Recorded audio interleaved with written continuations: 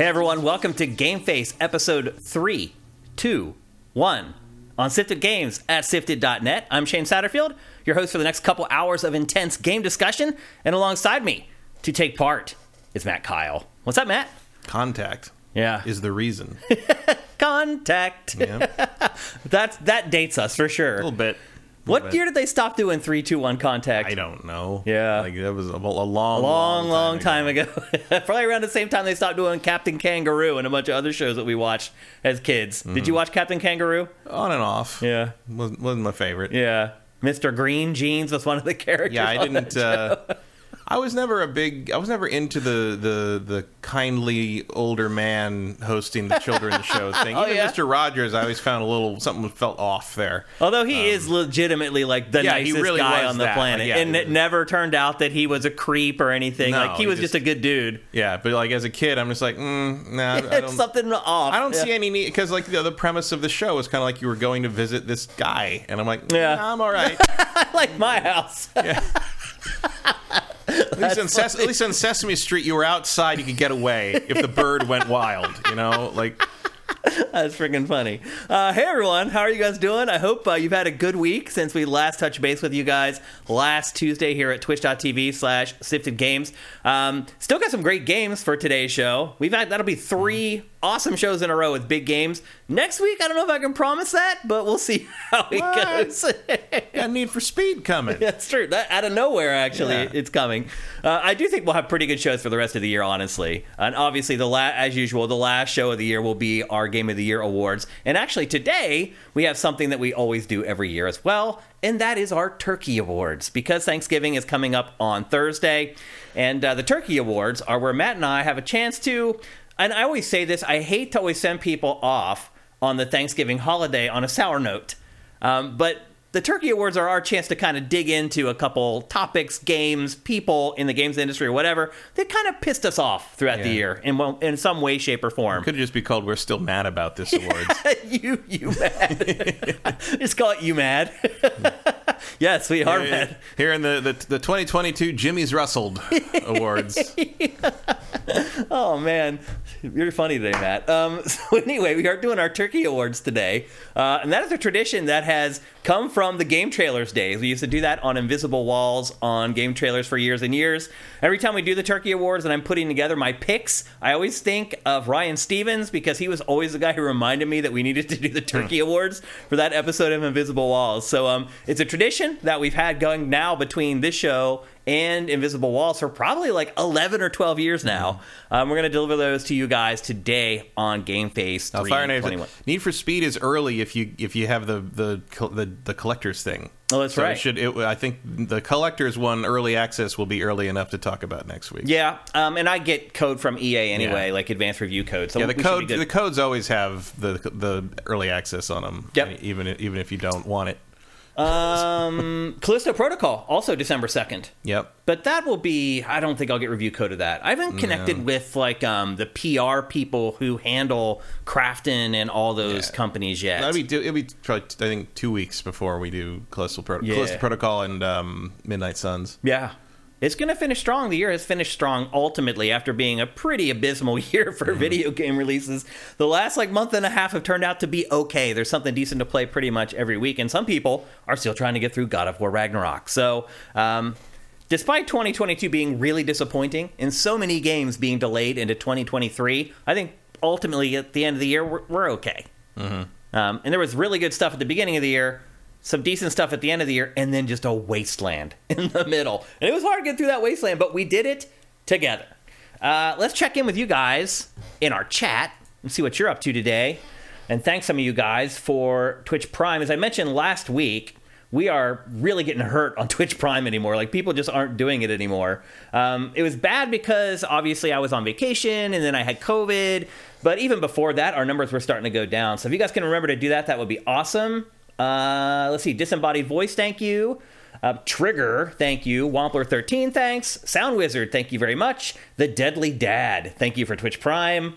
Itimbo, thank you. Nexus 6 Baddie, thank you. Pharaoh Doll, thank you for subscribing at Tier 1. That's been 10 months. That's awesome, man. The Big Smoke 82, thank you for Twitch Prime. Axel F 1986, MHG and Morton Joe, thank you. A bunch of you guys. Toast 9, thanks. And I think that's it. Yeah, someone said we just got a song in their head. We put a song in their head or something. The 3-2-1 contest. Oh, so there is somebody who's old enough to know what we were talking about. I'm sure all the people on YouTube are going to be like, WTF. Yeah. I have no clue. I don't know if that played in Europe. So. Anyway, PBS thing. Thanks all you guys for Twitch Prime. It makes a huge difference for us, and we do rely on it just to keep operating. So we appreciate every single one of you guys who takes the time. Not Cirque. Thank you. 42 months of subscribing with Twitch Prime. That's amazing, man. Thank you so much. Otherwise, it's been a pretty mellow week in the games industry. Not a ton of releases, not a ton of big news stories. But we do have some big games to talk with you guys about today, and we have a good show. We're going to kick things off with Pokemon Scarlet and Violet. The 9th generation, mainline anyway, Pokemon. It is the second Pokemon game, although the first mainline game, to have at least some semblance of an open world. Although this game actually legitimately has an open world. Yeah, they definitely head fake in that direction on this one. Yeah. And they try to kind of like show, so, hey, look, come up here and look at everything. It's like, that's amazing pop-in you've got there. Like they're not quite up to it, but they're trying. Yeah, we'll get to the technical issues because the funny part about this game is if you read some reviews or you watch some podcasts about it, people drone on and on about its technical performance and how bad it looks, and they're not wrong. Those are definitely huge problems. But to me, the game has other gigantic problems. Like, I can get over the graphics and the stuttering, like, for the most part. There's just other parts of the game that haven't really jived with me so far. The story in the game, have you even figured out what the story is in this, Matt? It doesn't really feel like there is one. I mean, beyond like another Pokemon game, and now you're in an academy instead of randomly going around trying to win the championships. Yeah, I don't know. I don't know how. I'm not sure if I'm done with a prologue yet, because I did all this stuff, and I got the starter, and got the motorcycle guy, and talked to all the people, and I went to the town, and I went to the academy, and went through the academy introduction stuff, and and I'm like, is the game happening yet? Like, have you not fought a gym leader yet? No, I think I'm about to do that. There's no prologue in the game. There's not like this moment where you do something and the logo comes up across the screen or anything like that. Like, it just starts. Well, I just mean like when you're done kind of doing the tutorial stuff that introduces you to this is how this version of the game works, and now you're kind of booted out in the world to go, work your way through the gym leaders. It doesn't feel like that's happened yet. Especially because usually in the other games, that happens in about 5 minutes. Yeah. And this thing feels like it has a lot more on-ramp than the usual Pokemon mainline game does. Well, I think it kind of happened when the mom sets you free. She turns you loose to, like, your Yeah, but you're rival. still stuck in, like, here's how you do a Pokemon battle. Here's how you walk through a cave. Here's how you climb a thing. Here's how, it feels very railroady, even for Pokemon standards. Early on, I mean, not that that's necessarily, a huge flaw, but there was a point where I'm like, can I just run around and do whatever I want? And you can, but you can't leave the, like, areas they tell you to go run around in, which is fine because there's a lot of Pokemon to catch, a lot of stuff to do. No, eventually you do that. But eventually you can do that. Yeah, but like, it just seems like it took longer than normal to get to the part where, like, no one was trying to tell you what to do anymore. Yeah, there's no real story in this game. Honestly, I mean, there's something going on with like that weird guy, and his father clearly created the Transformer Pokemon that you get, like the cover the Terra. Guys. Yeah, whatever. I mean, I assume you have the Violet. I do. Yeah, because my code was Scarlet, so I assume I have the Violet. Yeah. So I have the red motorcycle guy, and I have the purple motorcycle guy, and like it's weird. Also, like, I mean, this is pretty much the same opening that I get, except instead of this, it's the red guy flying around, and he doesn't actually buzz the tower. Also, the close-ups of the red guy's eye are way worse. Like, it's embarrassing. Like the opening with him, because there's these close-ups of the character, and they didn't use a different model for the close-ups, so it's just like this model is not supposed to be seen that close, and like you're just. I don't think anything in this game is meant to be seen up close. This in particular was like, oh wow, like I have said wow playing this game more than any other game this year. Yeah, not in a good way, right? In like a wow type way, like, but there's no real plot. Like, there are themes, like, they kind of beat you over the head eventually about bullying and stuff like that, but like... There are little things happening on the side, but, like, none of it just feels like you're kind of in the room for it. Yeah. Like, you're not really involved. And as you say... Even the motorcycle Pokemon just sort of happens to you. Yeah, you find it laying on the beach. Yeah. Like, there it is. Like, what luck I've had. By the way, sometimes I mention on GameFace that the B-roll that we're showing is stuttering, not because the game actually stutters, but because we've had to convert the footage to run on the TriCaster, blah, blah, blah. This is a case where what you're seeing is legit. Yeah, if this thing stutters if you look at it funny. And just there are so, and again, we'll get into it a little bit later, but the graphics in this game are just a travesty. Just across the board, just a complete disaster. But there's really no plot. Like, eventually, you get to a point where they introduce, like, these 3 different pathways. One of them is, like, the main pathway that you'd usually play in any Pokemon game. One is called Starfall Street. Starfall Street is, like, where you raid Team Star's bases. Team Star is the rival gang in this one. You end up going and raiding their bases. You have, like, 10 minutes to defeat 30 Pokemon using the Let's Go mechanic. That is one thing they brought over from Let's Go Pikachu, is the ability to send your Pokemon out to fight other Pokemon, other wild Pokemon, and collect stuff all on their own. Like, you just tap the R button, they go off and do their own thing. And that is a good thing from Let's Go that they brought over here, and they incorporate it into the one path, the Starfall Street path. Victory Road is what I said is your standard becoming the Pokemon Quest. And then there's one called Path of Legends, where you help this character named Arvin. He's the son of the region's professor, and you go and you conquer, like, Titan Pokemon that are popping up all over the land of Paldea, which is where this game all takes place. AKA Spain. But again, like, there's no narrative thread to those 3 paths that you ultimately take. And I will say this, you can choose which of those 3 paths you want to pursue. And you can pursue one for a little while, and then you can just go back and start pursuing one of the other 3. I started, obviously, with just the normal, like, I'm going to go and beat all the gym leaders and become the Pokemon champion. But then I went back and started sampling some of the others. I quickly went back to the main quest line, though. I didn't find them to be quite as interesting as just playing through what most people would consider a typical Pokemon game. As we said, the game is open world, and it takes place in a land called Paldea. You can go wherever you want, whenever you want. And that does provide a lot of freedom in how you can tackle the game and how you can tackle each area, in all honesty. But it also presents problems because the Pokemon do not scale. Some parts of the game, they scale. Most of the parts, they don't. When you're out in the field, they really don't. You can run into a Pokemon that will just destroy you in one hit, and there's no way to tell how powerful a Pokemon is until you engage in the battle and go to the battle screen. And then, if they're too powerful, you have to try to run to get away. And if not, they're just going to wipe you out with one shot. That's one thing about the open world that I found to be a drawback. Like, at the very least, I feel like the Pokemon should have, like, maybe their level floating above their head, or maybe they should be bigger if they're more powerful, if they're higher level. Some way to designate to the player. Steam coming off them. Right, there's a bunch of ways you can. There's a ton of ways you could do it. That is a solved problem in open world games. Yeah, but in this, they're just like, nope. Good luck. And to be fair, for the most part, like, you can count on the wild Pokemon around the area that you're in to be roughly the same level as the other Pokemon that you're fighting from the trainers in that area. But I've also come across trainers that would be like 200 yards away from another trainer that I beat no problem, and the guy whoops me. So the other thing I would say is that the open world makes this game a little more challenging because you end up running into other trainers and Pokemon that you probably shouldn't fight. But what I found myself doing is being like, maybe I can beat this wild Pokemon, or maybe I can beat this trainer. Sometimes I do, sometimes I don't, but the end result is that I do end up losing battles and fights in this a lot more than I have in Pokemon games in the past. I think that's one part of this game where your mileage is going to vary depending on what you like and how you enjoy to play turn-based RPGs. There are lots of buildings in the open world, but you can't really enter any of them. They're all just there for looks. Even when you get into the towns, there's like little shops that you can go to. Like, one is like a sandwich shop. Another one is like a place where you just go to buy, like, basically buffs for your Pokemon, things that they can hold to buff them.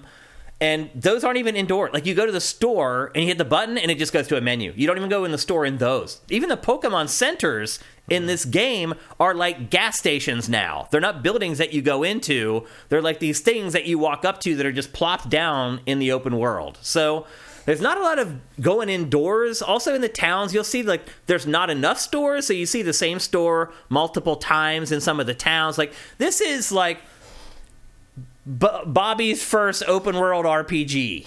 Like that's the best way I could use to describe it. Is like it's the most generic, barely functioning open world RPG that I've played since open world RPGs became a thing, honestly. This is like the first gen of that genre, in my opinion. You come across a lot of people out in the open world, although there aren't as many as there probably should be. And one thing they did change about this that I kind of like, but again, some people may not like, is that when you come across NPCs, you know immediately whether you should talk to them or can talk to them by the color of the bubble above their head. So if it's white, you're not going to have a conversation with that NPC. If it's golden, that means yes, you're at the very least you're going to have a conversation, and you might end up in a trainer battle. So when you're going through the open world, you can kind of filter out the people that you want to talk to or don't want to talk to. But I know some people enjoyed that. Talking to all the NPCs, finding that one guy or girl who would give them a rare Pokemon or would be willing to trade their Pokemon or your Pokemon for a rare Pokemon. Things that set the story forward, people that or characters that give you TMs and stuff like all that's kind of gone now. You know before you walk up to an NPC whether it's actually going to interact with you or not. And again, I think some people may like that, some people may not. As Matt alluded to earlier, there are the biggest change to the gameplay in this are the Terra Pokemon. And essentially what it is it's on a cooldown, and when you're in the battle screen, you can hit R1, and then that will kind of change the menu options for your attacks. Certain attacks become more powerful once you do the Terra transformation, and your Pokemon ends up covered in this like shield of crystal. So it becomes tougher and stronger, and certain attacks also become more powerful. Now, the thing about the Terra stuff, Matt, I don't know if you've realized it or not, you're changing the Pokemon type when you terraform. So say you have a grass-type Pokemon. Once you Terra that Pokemon, it can become like a ghost Pokemon or a ground Pokemon or any of the other types. And that adds a lot of strategy to the battles, because it's like you don't have like remember gym battles. Sometimes you would get stuck in a place where, I have a grass Pokemon and this gym is like what kills grass Pokemon. So it becomes very difficult to like get through that. Now you can use the Terra to transform your Pokemon to different types, so you're not locked into that one type. It allows a lot more flexibility in how you play through the game. Now, the one thing I would add is, and I guess you haven't got there yet, but the gym battles are completely different. You don't go into a gym in this game and fight through like a gauntlet of trainers before you get to the gym leader. And those, honestly, were some of the... And here's the Terra stuff we were just talking about. Those were the best parts of Pokemon, where you had to have like a variety of Pokemon in your party just to make sure you could get through. Now, you would know generally what type of Pokemon was going to be, at least the gym leader's Pokemon were going to be. But it was a battle of attrition. Do I have enough potions to get all the way through the gym before I fight the gym leader and beat the gym leader? Do I have enough? Do I have enough revives? All that kind of stuff. That's all gone now.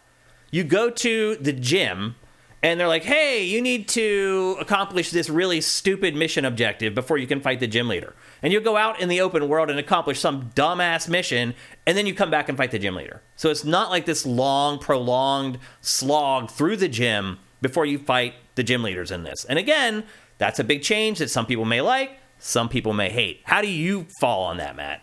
I don't really care. No? No. Were the gyms not a highlight of the game for you? No. The point of Pokemon is to run around and get all the monsters to me. Okay. Well, that, to me, is way easier and faster in this than maybe any Pokemon game ever. That does seem to be true so far. They're just everywhere. One thing I do appreciate is a couple times I've gotten in fights because I accidentally ran into a Pokemon I didn't see in the tall grass, which is actually what you're supposed to have been doing all this time. It happens all the time in this. Yeah. So, like, I think they kind of pulled that off pretty well. It's clearly sort of a halfway measure compared to Arceus. Yeah. But they're all there. You choose whether to fight them. You fight them, where you encounter them. It doesn't cut away to a separate battle arena or anything. Mm-hmm. So they are taking those baby steps in that direction. The biggest problem seems to be that they are working. Well, it's a kind of a double-edged sword, I guess, because it feels like, on one hand, it feels like they're working with hardware that can't handle what they're trying to do, but at the same time, we've seen this hardware do better things than this. Yeah, it's not the hardware's fault. It seems fault. Much more like Game Freak just isn't very good at the technical side of this stuff. Oh, that's absolutely the truth. Yeah, I mean, we just played Bayonetta 3, gorgeous game running on Switch. But again, not open world. But you compare this to something like Breath of the Wild or Xenoblade Chronicles, and it's just like, well, this or even Arceus. I don't see why this is so rough. I don't either. There's no excuse for it. It's Game Freak. They're just not skilled in that area, and I don't know why Nintendo didn't give more support to them while they built this game to help with this, because... Or just be a little stricter about it, because, this thing had a memory leak where if you left it on too long, the textures went away. Yeah. You had to keep restarting the app. There's so much bad stuff in this, Matt. So there's this weird whip camera that happens, when you're going into battles, where it'll, whip from you to the other trainer that you're fighting against, where it should cut, it just whips across the scene over, and then sometimes it'll clip, and you'll be under the ground. It's insane, the stuff that happens in this game. It has a technical roughness that I just do not associate with Nintendo. No. And I know that this isn't Nintendo, but it is. It is. Most people think of this as a Nintendo franchise. Yep. So, there were things where, I turned around and I decided to go back through another door that I just come through. And, the camera clipped through the door that didn't exist and ended up in limbo for a second. I'm just I don't think I've ever seen that in a Nintendo game before. Yeah. It's bizarre. It's weird. It is weird. I've not seen a first-party Nintendo game, and I do... maybe you need to give these guys a year off or something, because it's... Well, they put it... you got to remember, Arceus just came out earlier this year. Did we need 2 huge Pokemon games in 1 year? Probably not. That's not the same team, obviously. Right. But I'm just saying... Cranking the mainline series out every 2 years seems to be wearing things a little thin here. Agreed. Absolutely agreed. The 2 controller thing is very funny, too. Yeah, how you can plug in 2 Joy-Con and then run at hyperspeed. Which people will do because the movement speed in this is so slow. Even once you have the mount, it is so slow. And the mount's all awkward. The mount can jump, but the jump is the most unreliable. None of it feels good. You're right. None of it feels. Look at everybody running at 3 frames a second here. It's. Oh, if you look in the background of the characters, the NPCs, they're literally it may be 3 frames per second. Yeah, I hope everybody who had problems with Sonic Frontiers feels a lot better about the drawing on that game now, because oh boy. Yep. Some of the elements from more recent Pokemon games that have made their way into this, Terra Raids, you can find these crystalline things jutting up from the ground, and that's where the online play for this comes into play. You can basically, at that point, connect to the internet and then join with people in a raid to fight the gigantic Terra Pokemon and hope that you catch them and can add them to your party. As we've talked about, you get a legendary Pokemon, which ends up being your mount. The mount ultimately ends up evolving. At first, it can just cruise around and jump. But eventually, it gets the ability to go across water. It can glide down from cliffs, a la Breath of the Wild. And eventually, it can climb rock faces as well, climb up cliffs. I mentioned the shops. There's only a couple different kinds, and they repeat inside each town. There's crafting in this game. So there's materials to gather out in the open world, and then you go to the Pokemon Center, and there's a little TM shop there at the Pokemon Center where you can craft brand new TMs, or you can craft duplicate TMs. So if you give one to your Pokemon, you don't have to find another one now, and I think that's probably a good thing. Hard to find an RPG, especially an open world RPG these days, that doesn't have some form of crafting. And then the school stuff, and you're right, that's probably the closest thing to a real plot in this game is all the stuff that happens around the school, because you can get to know the teachers and some of the administrators at the school. You go and you take classes, and then the classes will actually buff you up. And I think when you start, there's 4 different classes. Is that right? It's biology. I think there's 3. Math. Yeah, there's 3, I think. What's the third one? Biology, math, and... I can't remember. I don't know. But at the start, you can go through 2 different levels of those. So there's actually 6 classes that you can go through right away.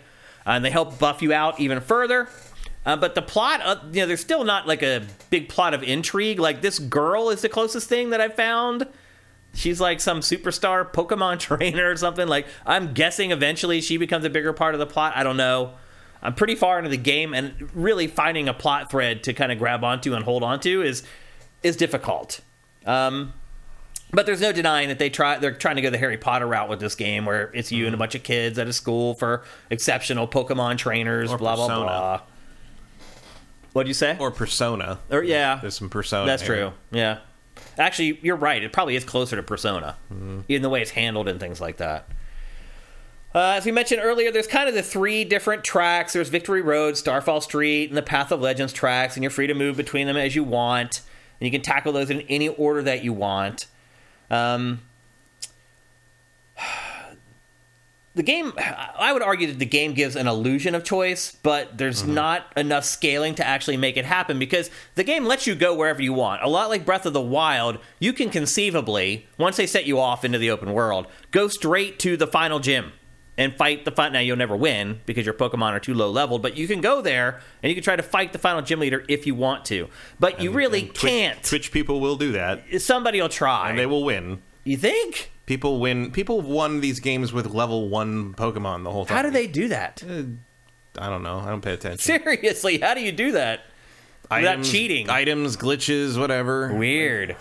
Well, so they give you the illusion that you can go out and do whatever you want, go wherever you want, fight any gym. You can't. You'll get to areas where the Pokemon will just wipe your ass out with one attack, and that's not really like going wherever you want and doing whatever you want. In fact, I found the more I've adventured around, the more frustrating the game became, because I ended up getting mixed into these areas where I had no business being there yet.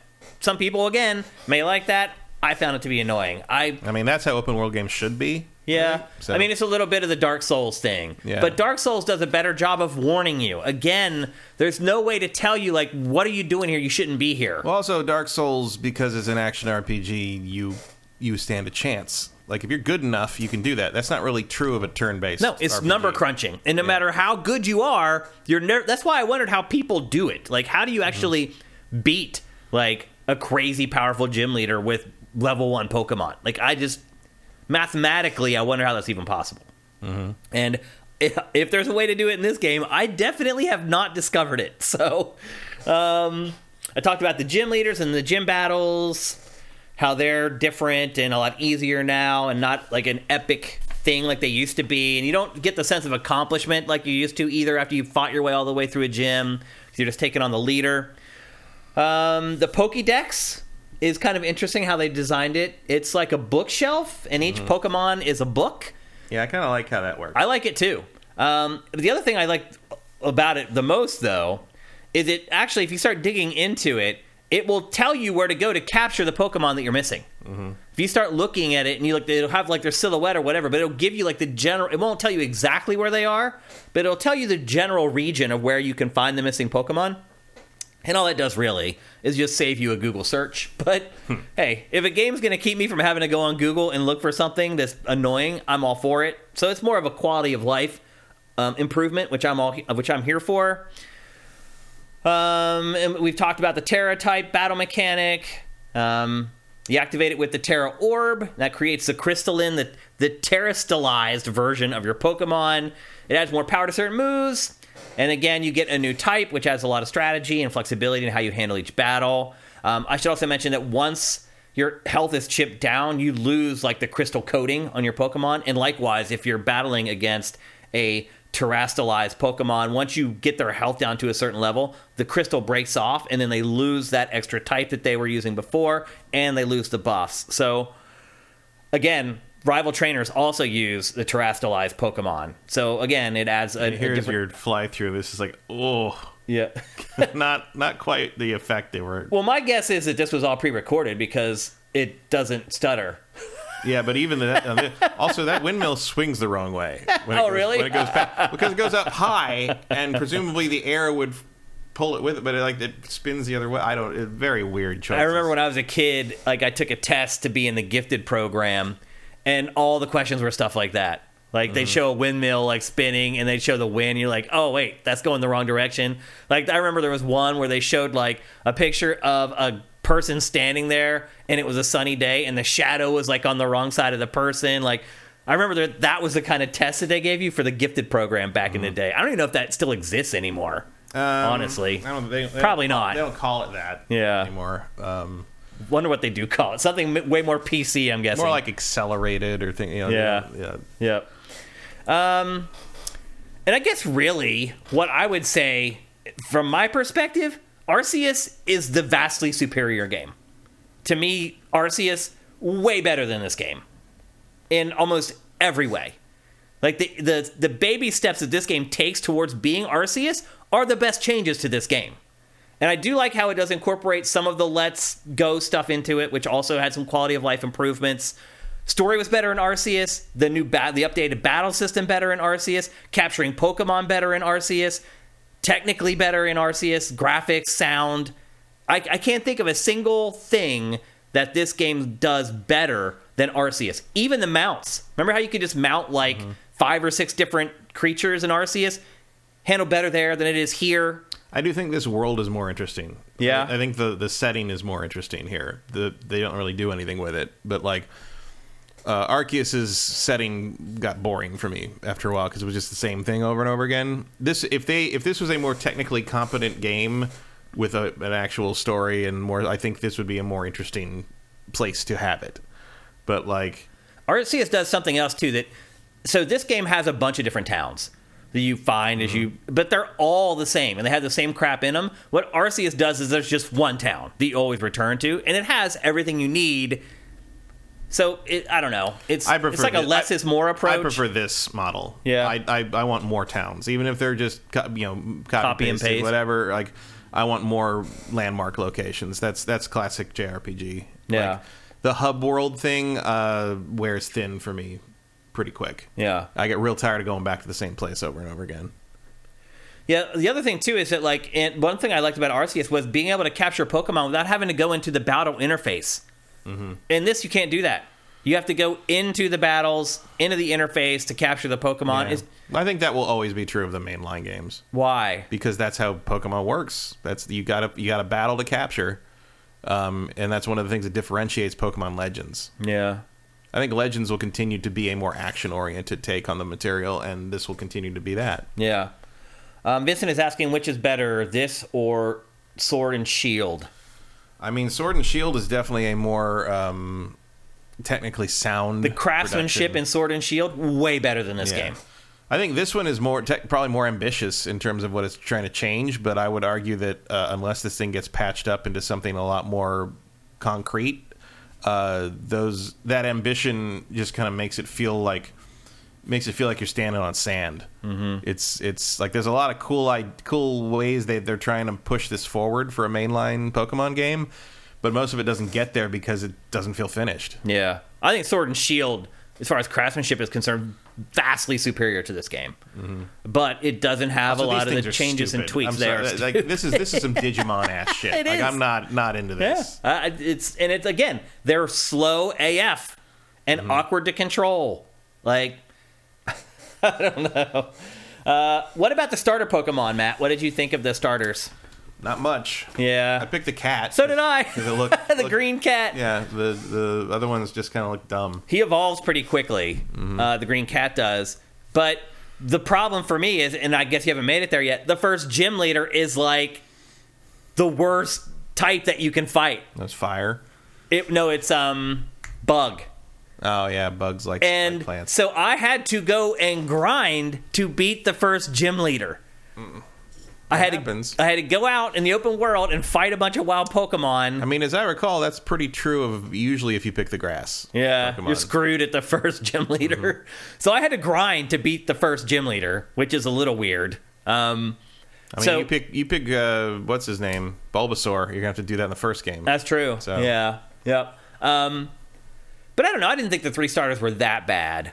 Like, the one I almost chose was... I mean, they seem like fine... Was the crocodile, fighters, the fire-breathing crocodile. I just think they look stupid. Yeah. I mean, I like the cat, okay, because it's just a cat. Yeah. It's a cat made out of leaves, fine. Yep. But then eventually, Fire looks it dumb turns into an anamorphic cat. When it evolves, the evolved ones again. It's just they're really wandering upright. off. They're wandering off. They've been wandering off into Digimon territory the last couple of games, and I'm not. Yeah. They don't look like animals anymore. Yeah. You know, they look like Power Rangers. Anamorphic. Yeah. Like whatevers. Yeah. And the first evolution for our cat is turning it into like an upright standing humanoid kind of. Which is kind of, that the starters have done that for a long time. Yeah. First I remember that, I can't remember, was it Diamond and Pearl with a snake you could pick? Yeah, I think it was. And like the first evolution kind of makes it like a sexy snake. Oh, right. It's like, what are you doing? I forgot about that. Very odd choices here. I like the crocodile and I like the cat. And I like the name Quaxley, the duck, which is the other starter. Do you feel this way when you hear Quaxley? Do you think of Adam Sessler? A little bit, yeah. Just the word, like, I don't know why it is, but yeah, that's a cute name. This puppy's made of bread. I don't understand what is happening at this point. Like, you're out of ideas, guys. Yeah. I mean, there are over 1,000 Pokemon now, Matt. Yeah. That's crazy. I mean, it's got to be almost impossible at this point to create a new Pokemon. It's got to be so hard. Mm-hmm. Like, what have they not done so far? I mean, nothing. Clear. I mean, they've done a sentient trash bag. There's nothing left. Yeah. Might be time to just admit we've seen pretty much all the Pokemon in the world and add like a few legendaries and rare ones in each game and just like focus on making the game good. Yeah, I mean, let's be honest. Like, in the real world, we're not finding a lot of new creatures anymore. Like, we are, but they're all like beetles, right? Yeah, like it's some weird like hybrid. There's not a lot insect. of new gazelles. No, it's like, we've probably found all the lions. Yeah, You're down to much less exciting things, unless you want to do a Pokemon that takes place entirely in the deep sea. Just nothing but fish Pokemon. Yeah. Let's see if you guys have any questions about this. People keep asking favorite new Pokemon, but I think we kind of answered that already. Doesn't look like also it. Like, man, I don't even know what the new ones are for the most part. It's hard because how do you remember 1,000 of them? Unless they were promoted in the marketing materials. I know the bread dog is new, but a lot of it I'm just like, I don't know. I think I came across like a donkey one that was new. Anything from other than the starters, like anything that like was introduced in the last like 3 games, I'm not gonna remember that's been around for 2 games. Right? Yeah. I don't keep track of this shit anymore. As soon as I get in there, I go the most exciting thing that happened early on was a Psyduck. I know you. Now I will say this: like the terastallized mechanic, I do wonder if it will become a part of competitive Pokemon. Like we always get like changes and tweaks to Pokemon with the mainline games, and 9 times out of 10 they never make it into the meta for competitive Pokemon play. But I do think that terastallizing Pokemon might actually break through and become a part of the competitive scene, which doesn't happen that often in Pokemon. I do think the crowning achievement of this entry will be the terastallizing stuff. But it may not break through either. So we're still competitively, are they still playing like Red and Blue basically? With all the different Pokemon? I'm sure there are leagues where you can just play the original. Yeah. The OGs. Yeah. But I guess I would say, like, I do not recommend buying this at full price. The game is long. I'll say that. Like, I've already spent a lot of time with it, and I'm nowhere near finishing. So in that way, it is like a lot of the other Pokemon games. Like, you're going to get a lot of bang for your buck. But I would say this. Like, if you haven't bought Arceus because you were waiting for this, and you're like, nope, I'm going to pass on this offshoot. I want to go for the mainline Pokemon game. In my opinion, go buy Arceus. I just think it's the vastly superior game on a number of levels. And I also think if you reward Game Freak by buying more of this than Arceus, you're going to encourage Game Freak to keep doing what it is doing. And that, in my opinion, is not good enough. It needs to be better. This is one of the biggest franchises in the world. It is the biggest IP in the world. And this is the type of game that we're forced to play. That's not good enough. It's just not. Especially when you look at the kind of the Pokemon clones that are starting to pop up, especially from like South Korea, and you're just like, this is actually better. This would have been like a pretty solid Wii game. Yeah, like this is about where I feel like this should have been. It looks like a GameCube game. Yeah, in places running in 1080p. Like I feel like this is where the franchise should have been in like the late 2000s. Yeah, I agree. The late aughts. If it were keeping up with everyone else, keeping up with the rest of the industry. Yep. Yeah. absolutely. Do you recommend people buy it, Matt? No, and I wouldn't go so far as to say go get Arceus instead, because I wasn't super thrilled by that game either. I honestly feel like both of these games are baby steps. I feel like both of these games are like half measures to get to whatever they have in their heads of what Pokemon should end up becoming. I think if you're going to skip a generation of Pokemon, I think we're here. This is the one. I think you're here. Like, wait for whatever they do on the next system. Because I think whatever they do on the next system, assuming they can get their technical act together, I bet that'll be pretty darn good. And like, to be fair, there's a lot of good ideas in here. They just don't. None of it gels. It's not executed well. And to be fair, Sword and Shield's a great game, and it's out there, and you can keep playing that, or you can go. It's really long. If you haven't finished it or whatever, go back and finish that. I really struggle to tell someone to spend $50-$60 on this game. It's just the craftsmanship just isn't there. It's not worthy of full price. It's just not. Yeah, and honestly, you don't get to say that about a Pokemon mainline game very often. No. Since they left the comfy confines of handhelds, they haven't quite towed the line. They haven't been able to. Yeah, well, now that you don't have the excuse of just like, well, it's all the DS can really do. Right? Yeah. They're working on the 3DS. That's all you can get out of that thing. Now you're starting to see that maybe that wasn't the problem all along. So I don't know. Hopefully Nintendo helps them a little bit more in the next game. Yeah, it's so weird that like Nintendo has that whole thing about like, they just can't make a sequel that isn't like messing with the formula and adds dumb things you don't want, or like like they won't even greenlight a sequel if it's not like got some new gimmick. Yeah. And Pokemon has just grinded and grinded and grinded the same thing out all these years. Yep.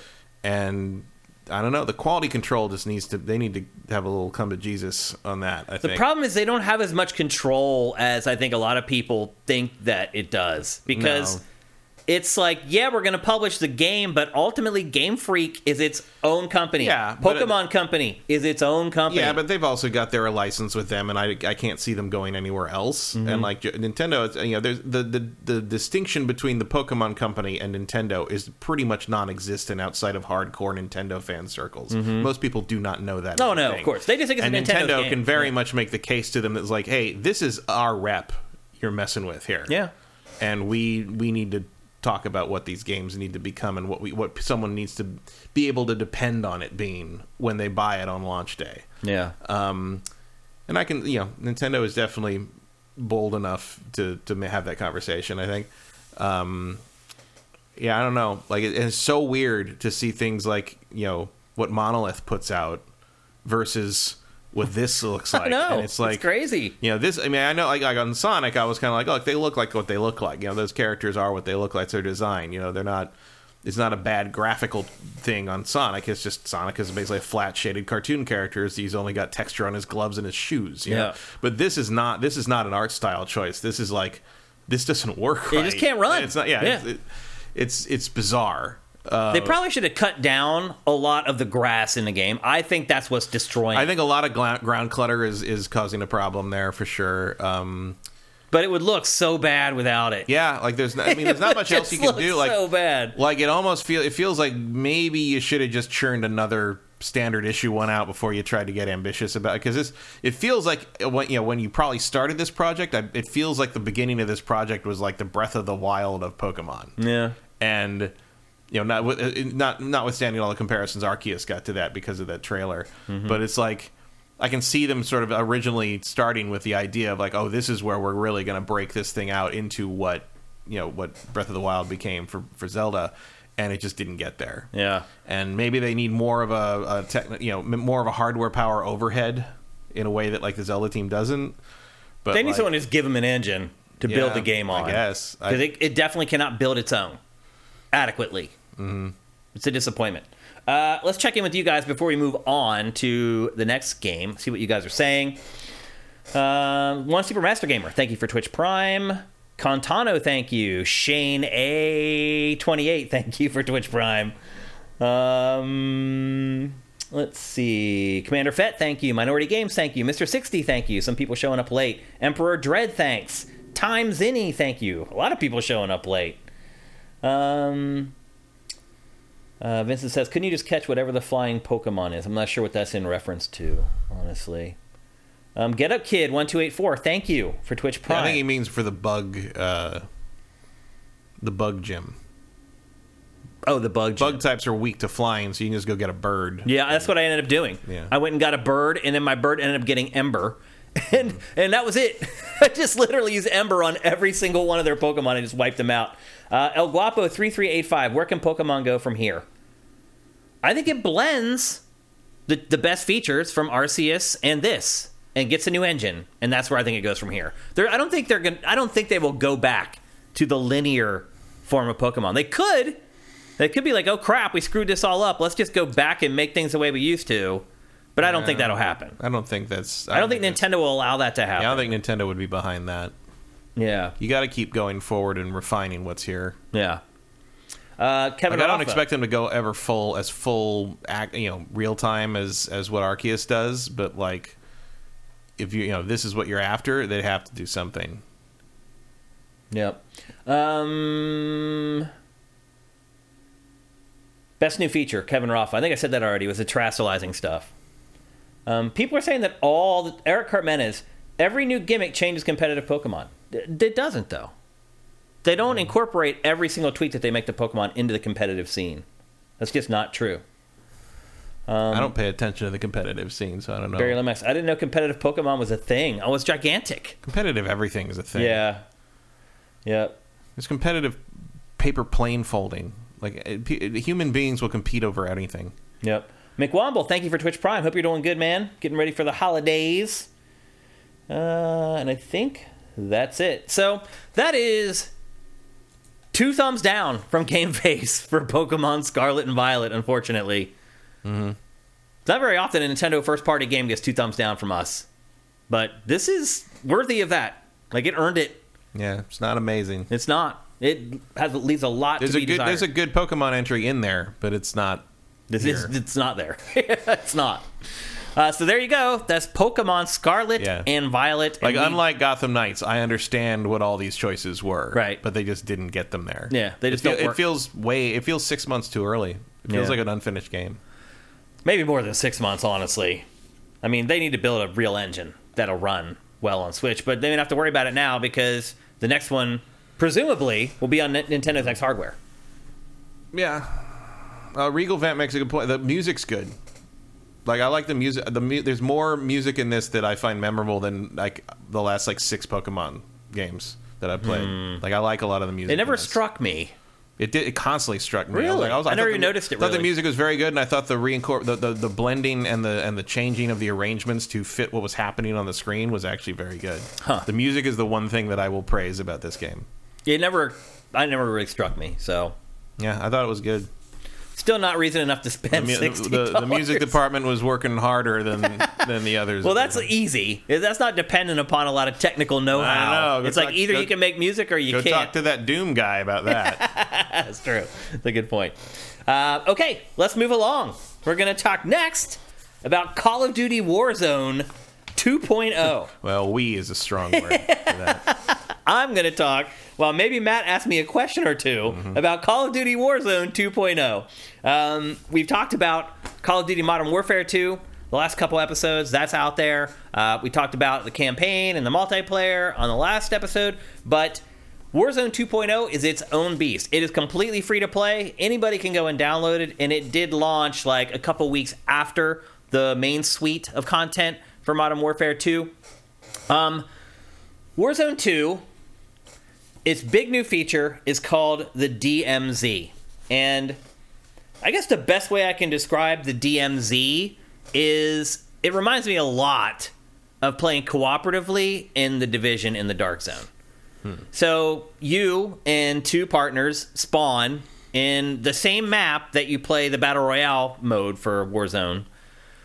And there are objectives strewn throughout the map that you need to complete. And it's really more like a cooperative single-player campaign more than anything. Now, there are other humans out in the map. I only honestly came into contact with them at the very end of every match. And the way it works is you go out into the map, and you have like a 25-minute limit. you try to accomplish as many objectives as you can. A lot of them are very simple. It's like, hey, find this SAM turret and activate it and fire it off. Or, hey, here's 3 safes that you need to find them and then blast them open and get the stuff out of the inside of it. Yeah, killed right away. I was more laughing at the very fast caterpillar crawl with one leg. That's a very fun. Well, I just got revived, thank God. So the objectives are pretty simple. They're not like what you get in a typical Call of Duty campaign or anything like that. They're very MMO-ish. Like, you go to this area, you activate this thing, they send some enemies at you, you defend the thing while you wait for the little timer to click down, and then after you've played for 25 minutes and you've done what you can do, then you have to extract. And this is where the Division stuff comes in, like extracting out of the Dark Zone. Now, it's not as high event as the Dark Zone is, where like every human player is alerted and they all come and they try to kill you and they try to take your loot. Now, other human characters are alerted, so when you go to the extraction zone to try to get out with your stuff, there are going to be humans there, and it is hard. This whole mode is hard as balls. It is way too hard. Matt, I've only ever extracted once with my stuff. Ever. Balls aren't that hard. I know. I don't know where that saying comes from. Yeah, I don't know where it comes from, but I say it all the time. I always say hot as balls, too, which maybe is more appropriate. Yeah, that works more. I've only made it out one time with my stuff, and this is important because the way the weapons work in the DMZ mode is there's 2 different classifications of weapons. There's one weapon that once you have it every time you load out. And there are other weapons that you get only because you've managed to leave with the weapons. And the other important delineation between the 2 weapon types is the permanent weapons are the only ones that you can actually modify. The other ones, however you find them, is how you get them. So there's an element of this game in finding good weapons and other loot, and then holding on to them if you want to have them in perpetuity to use in future runs in the game. So there's some strategy in what weapon you ultimately end up with and you get extracted with, because then that weapon becomes usable for play in future runs. Conversely, if you get killed and you don't extract any weapons, there are cases where you can spawn into the DMZ zone with no weapons at all. Now, certain stuff you can always equip, no matter what. Like, you can always equip, like, your tactical, so, like, your flash grenades and stuff like that. You can always spawn with your lethal, so, you know, your claymores, your grenades, stuff like that. You can always spawn with those. And then, like, your special equipment. Like, most of the time I end up spawning with, like, a drone that I can send out to scout out the areas or whatever. So that stuff is always there. It's the weapons part where you have to really pay attention to what you're using and what you're extracting with so that you can end up using that stuff later on. The AI in this game, like I said, I hardly ever came across other human players playing this. It was just the enemy AI. And you have to rely on your teammates being so smart in this, because all it takes is one person firing a gun without a silencer on it, and next thing you know, the AI enemies are just flooding out of the buildings and you're dead. So you really you do rely big time in this game on your teammates. And if you have like a douchebag teammate who just runs around firing his gun, you have no chance. What's hitting you half the time in this? So this right now, I am in a gas cloud. And because I did not have a gas mask to equip before I went on this run, I am constantly dying when I'm in the gas cloud. That is a tough man. Well, that guy right there is like one of the big like bosses that if you kill that guy, that's accomplishing one of the missions in your run. And he just happened to show up at the worst possible time on this run and just showed up on the doorstep as I was just getting revived. So there's a lot of like risk and reward in Warzone 2.0, the DMZ mode. I guess my biggest question I have with it is like, what's the objective? That animation cracks me up. I guess my big question is, what is the objective in this? There's no overarching plot that you're trying to accomplish. There's no... I mean, that's my question about all multiplayer modes. So. Yeah. Well, competitive modes I get, because you're competing against other people. This, though, it's like, I really struggle to understand what the draw is of playing this over and over, other than the fact that all the weapons and the equipment in this game are tied into each other. So if I've unlocked stuff playing Team Deathmatch or any of the other multiplayer modes, the competitive modes, then those guns are available for the one class of guns in the DMZ zone. So there is some crossover. Like, conceivably, you can unlock stuff in this that you can use in the rest of the game. In fact, one of the big arguments that people have against this is that there's an assault rifle that you can only unlock in the DMZ zone that is like just annihilates people. It is like way OP, and people are like, okay, Activision is using this gun to force people to go and play this mode because they want to get the gun. And they're probably right. They're probably doing that to force people to play the DMZ mode to get the gun that they can then go use in competitive multiplayer. Incentivizing. Right, yeah. It's the old Riot strategy where you release a new champ, he's OP for a while, people pay for him. You're manipulating people with content, essentially, is what it comes down to. But anyway, people are very skeptical that gun is locked away in this mode on purpose, and people are pretty pissed off about it. Like I said, if you die, you lose everything, and these are big commitments.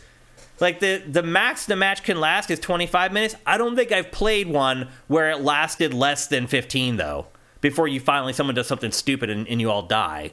So it's like a big commitment to just die and then lose everything. And then it actually, Matt, de-incentivizes you to go on the next run because you may not have anything to go on the next run now except for that one weapon that you have that is always there no matter what. So I'm not sure what the strategy, the psychology is behind this, to be honest. Because it feels like when you fail, it's like a self-repeating cycle of failure. Because it makes it harder to win every time you fail. And I just don't know that that's ever the right approach to take with a video game. Obviously... So does the stuff you keep not carry over to another game you would play of this mode? No, only the weapons that you've unlocked permanently in this. And they're very few and far between. So your loadout is a big deal. It's also easy to not even, like, if you're used to just playing typical multiplayer in this, it's very easy the first couple times you play to not even select your loadout, because for whatever stupid reason, the loadout screen for this is completely different from the loadout screen in the rest of the game. And again, no idea why they would do that, because when you see that interface, you're like, oh, that's right, I need to set up my loadout. I need to make sure I have all the guns that I need. I need to make sure if you don't have that mental jogger, it takes a long time of playing this. At least for me it did, before I always easily remembered that I needed to set my loadout before I went out on each run. Yeah, so there's the two types of weapons. One is called the insured type. Insured weapons are the ones that you do not lose on death, but they're on a cooldown. So there are some times where even those weapons that you're guaranteed to have, you don't have them. And this, what you're seeing right now, the B-roll, is us trying to extract. So we got to the extraction zone, there's a helicopter waiting for us, and it's just loaded with real human players, and they just wiped us out because they get an alert. When the helicopter shows up, all the other human players get an alert saying, oh, someone's trying to leave with all the stuff. So the other players are doing the same thing you are, just elsewhere on the map? Right, yep. But if you extract without them, do they lose everything? Your teammates, you can't extract without your teammates. Right, but if your team extracts, do the other human players lose? No, They're playing their own game too. Okay. And so we would get alerted. So they only do that to be dicks. Pretty much. Okay. Or no, to get the stuff. To get the stuff you have. Because if they get your stuff and then they extract, they get to keep that stuff. So again, it's kind of like the Dark Zone. Yeah. It's very similar, the aesthetics and the ideals behind it. Except you don't get to go into another larger game and use those things you got out of the Dark Zone. You're just playing this again. Right. Now, some of the weapons, like the ones that are a part of that one classification, the insured types, when you do get those will be available in other modes in the game. But the vast majority of them are not. And again, they're on a cooldown. So if you can't choose it every single time you go out on a deployment.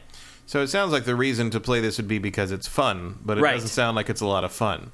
It would be fun if I had friends to play with. That was what my final conclusion on this is going to be, is that if you have a good group of friends, if you can find 2 friends to play with you, it's a lot of fun. Even when I found, like, a team of 3, one other guy who was into it, who actually used his microphone and was willing to, like, work together on stuff, even just having 2 out of 3 made a huge difference. Now, inevitably, that third guy ran away and did something stupid, and all hell broke loose, and we all died. But I could see the glimpses of what it would be like to play with 2 friends. And I do think you would have fun playing this if it were two friends that you could rely on that had mics and you actually communicate with each other. But playing with norms and just randoms that you get matchmaked with, it was not fun. I didn't have any fun with it at all, to be perfectly honest with you. And it's supposed to be the hot new feature in the game. So overall, I was pretty disappointed in the DMZ mode. Whoops. What happened? You thought you could jump off that and you couldn't. Oh, yeah. It's hard to tell sometimes. Well, so now we're starting to get into the Battle Royale stuff. Actually, the B-roll is timing out perfectly.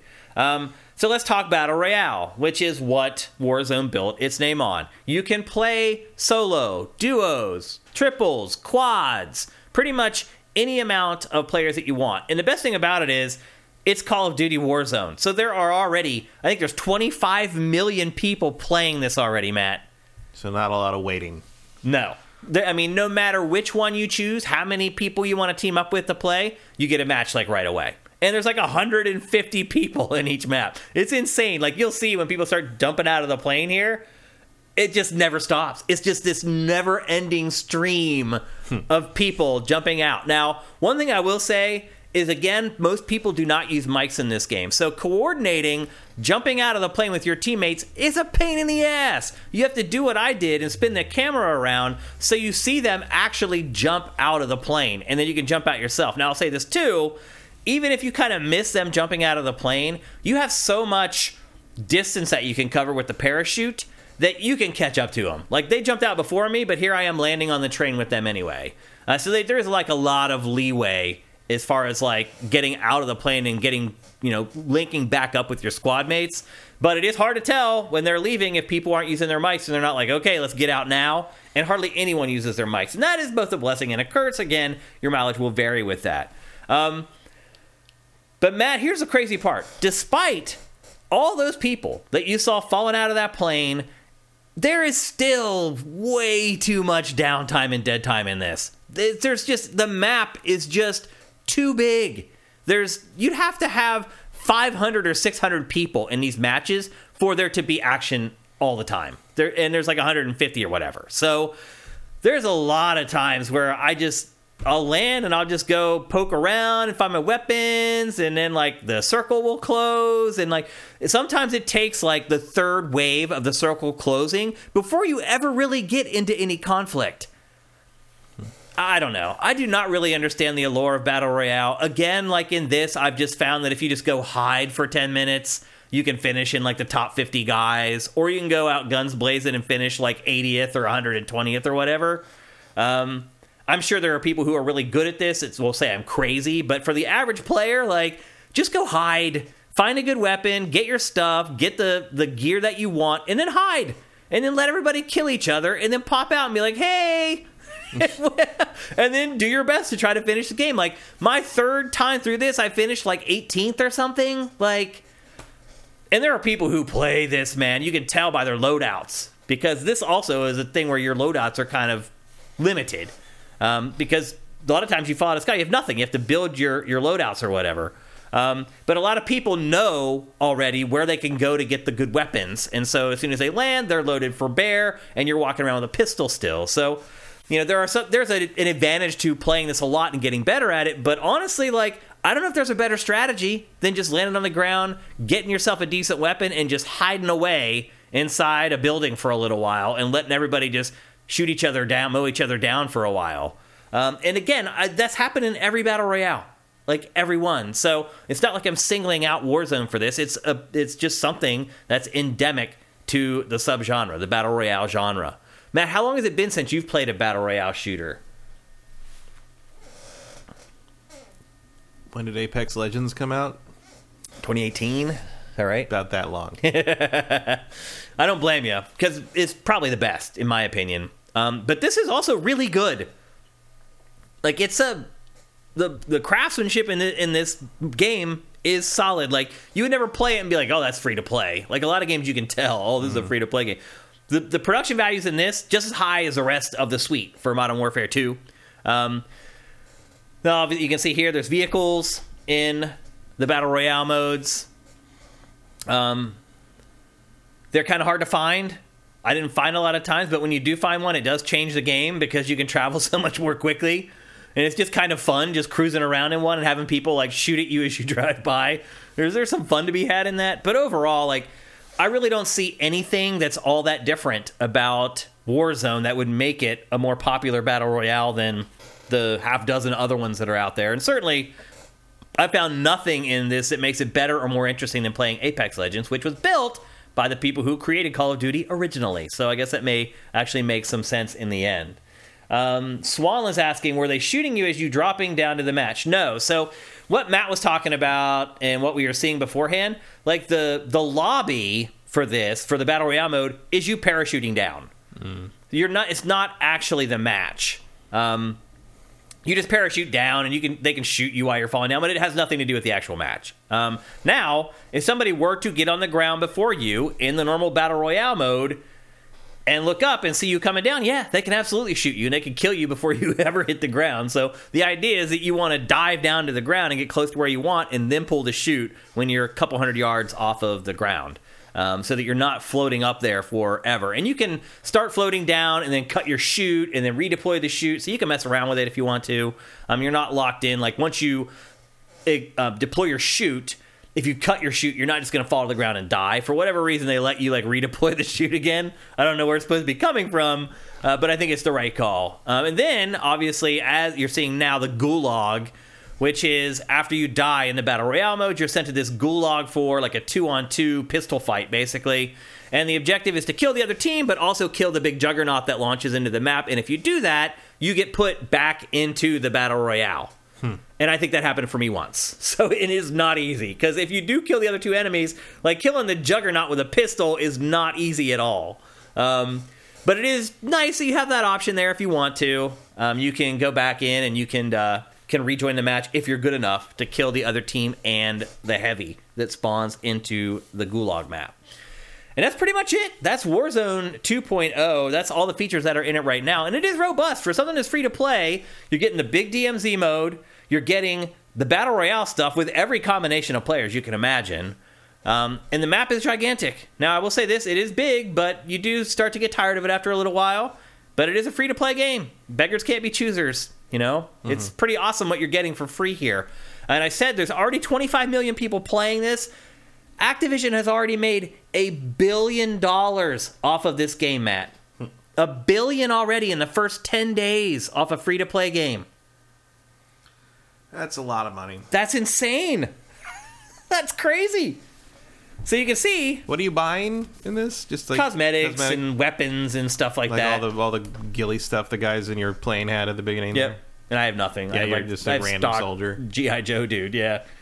But yeah, $1 billion is made in 10 days from 25 million players. Wow. The PC response to this has been huge. Like, it's like the biggest Call of Duty ever on PC so far. So people are latching onto it, and they're enjoying it. I'm not one of them. I played it. I'm good. I'm going back to competitive multiplayer. But it's free. Anyone can download it. I don't remember how big the download was though, because I have like the whole package installed. I saw it. I think it was like 100 gigs or something. Just for the Warzone? I saw one like something like that. Yeah. Oh my gosh. It was a lot. Because like I did look at it because I'm like, oh, maybe I'll try it, and I was like, no, not for that amount. The install was huge. That's crazy. Kevin Roffa asks, how does it rank compared to other battle royales? I mean, it's up there. It's one of the highest quality battle royales on the market, but I still think Apex Legends is better. It has more style. This is obviously very militaristic, very dry. 62 gigs. Just for the Warzone. On Xbox for Warzone 2.0. Okay. That's no small commitment at all. Yeah. That's big. I had no idea it was that large. Because I just kind of set it up to download and like worked the whole day and then came back to my PS5 like later in the day. It's only and it was 22 gigs on Steam. It's 22 gigs on Steam? Yeah. That's not bad. But on Xbox, for some reason, it's gigantic. No clue. They haven't figured out the cracking compression yet, Matt, on Xbox for whatever reason. Swanland says Activision is terrible with compression. You're right. I mean, Call of Duty is typically, if you have the whole suite on your hard drive, they're like 100. They start at like 100 gigs. And by the time the game is done and the next one comes out, they're at like 150, 170 gigs. It's crazy. Mm-hmm. But at least now you can install and uninstall parts of it. You don't have to install the whole suite anymore. So you can just install Warzone if you want to. You can just install the multiplayer suite if you want to. You can just install the campaign if you want to. And obviously, there's no zombies in this year's Call of Duty, which is out of the ordinary. Usually, they've managed to shoehorn it in every single time, but not with this one. But overall, I mean, it's free.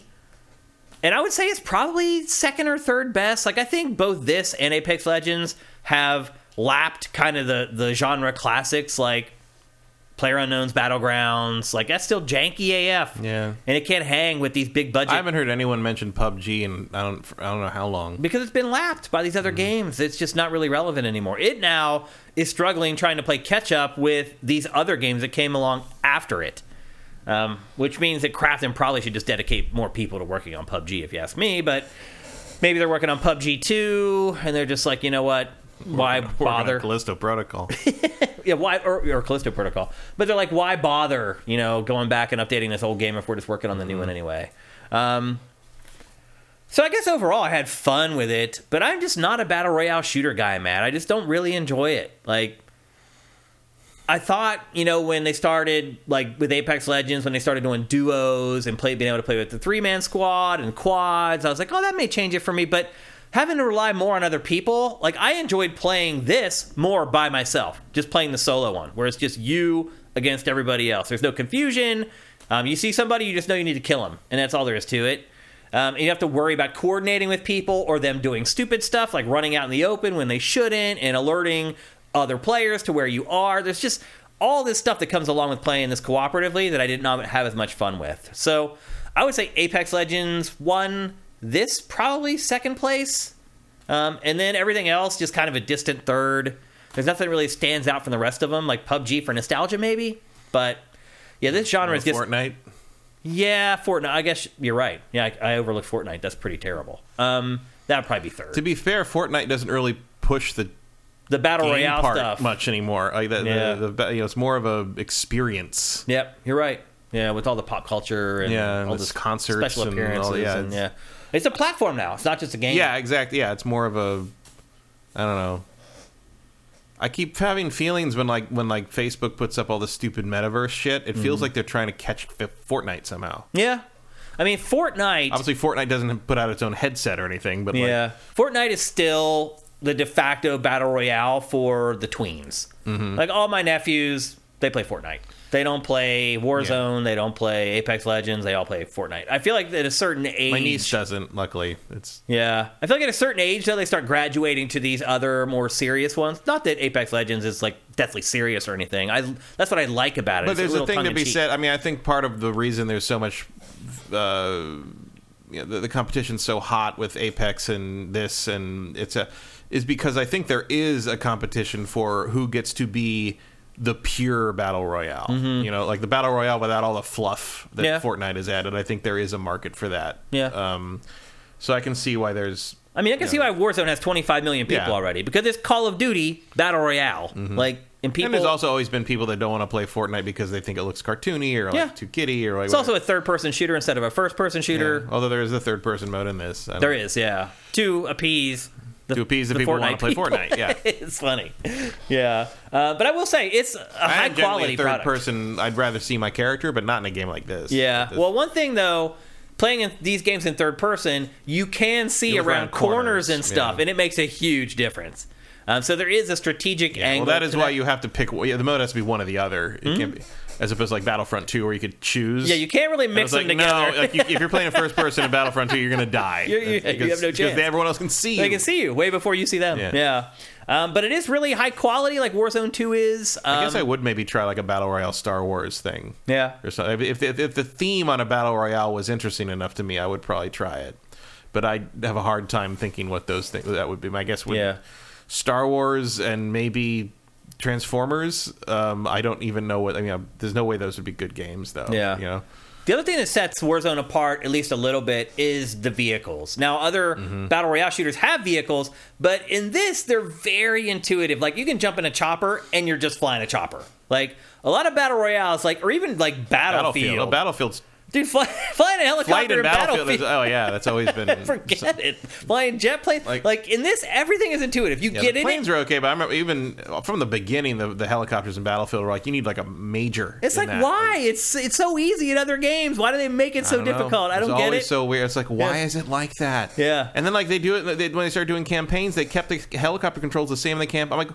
I don't have time to research the fucking control scheme. I'm not trying to learn how to become a real helicopter pilot. Yeah. Like, in this, you jump in something, you immediately know how to use it. And that is an advantage that this has over a lot of other battle royales. It has vehicles, others do as well, but they're just really intuitive in this. And it's also very easy to figure out like how to get into them with your teammates and how to jump around from different seats in the vehicle. Like, everything is just very intuitive, and it works how you think it should work.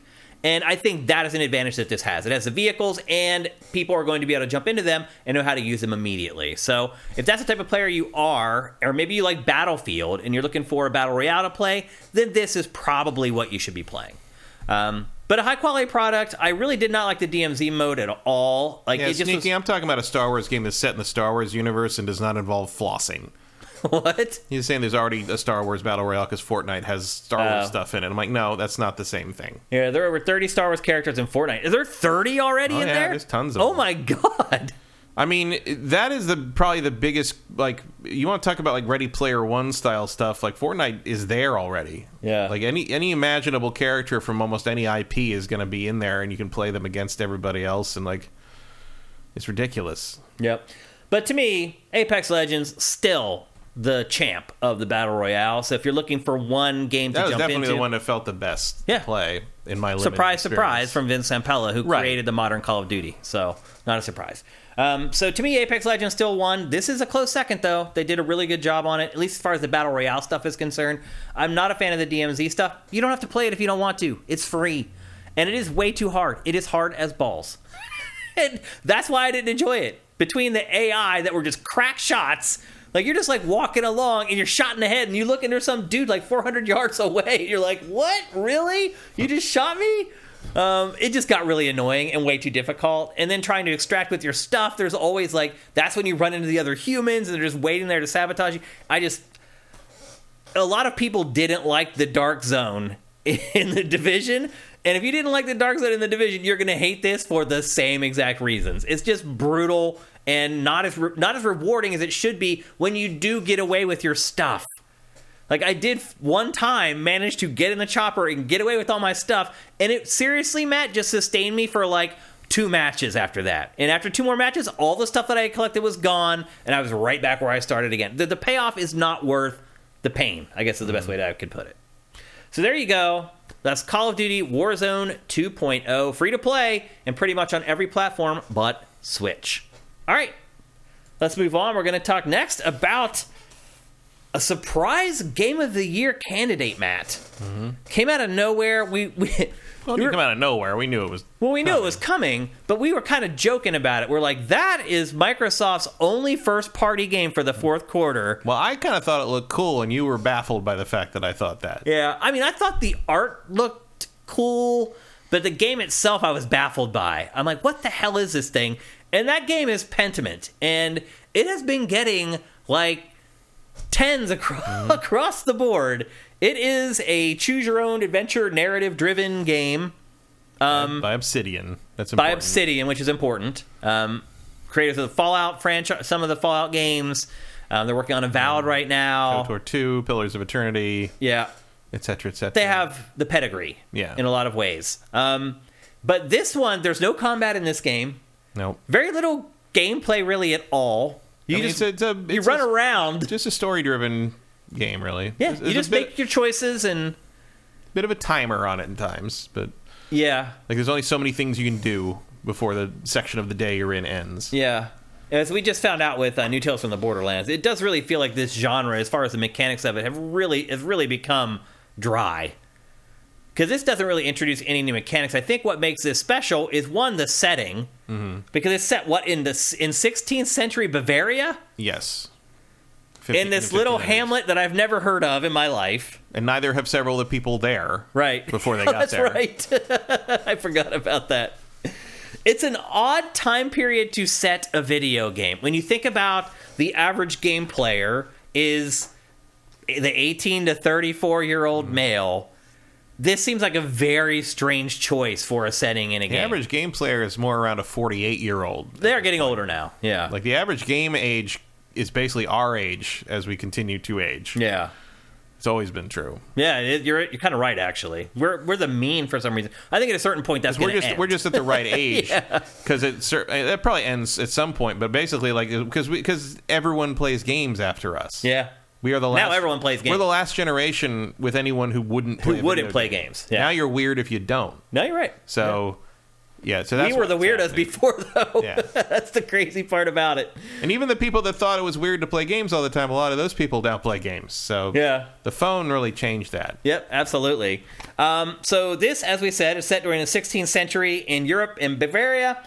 And Europe is kind of at a crossroads. It's like religion, politics, how women are treated, everything is starting to change and evolve. Yeah, it's the cusp of the Renaissance and the waning of the Middle Ages, sort of as they sort of are about to give way to like what will eventually a couple centuries later become the Enlightenment. Like, people are starting to read more. Literacy, just learning how to read. Literacy is becoming less uncommon. And the more common it becomes, the more the tropes of religion and politics are challenged. Yeah, and most importantly, it's right around the time that Martin Luther wrote his 95 Theses. So the idea of questioning the Catholic Church is sort of a big intellectual question now. Yeah. And because a lot of the action in this is set around a monastery, because your character Andreas is basically he's an artist, and he is working on his masterpiece, which used to mean basically you'd complete your master's degree and you had to do a piece that proved you were worthy of a master's degree. That was your masterpiece. Right. It was not the best thing you made your whole life. Yeah. It was the thing that made you a master of the craft. And so that's what you're working on, but you're also basically illustrating copied manuscripts at the abbey for money, because that's your job. Because there's no Kinkos. Yeah, because you're working in a monastery with a bunch of monks. You're not a monk, but everybody else is a monk.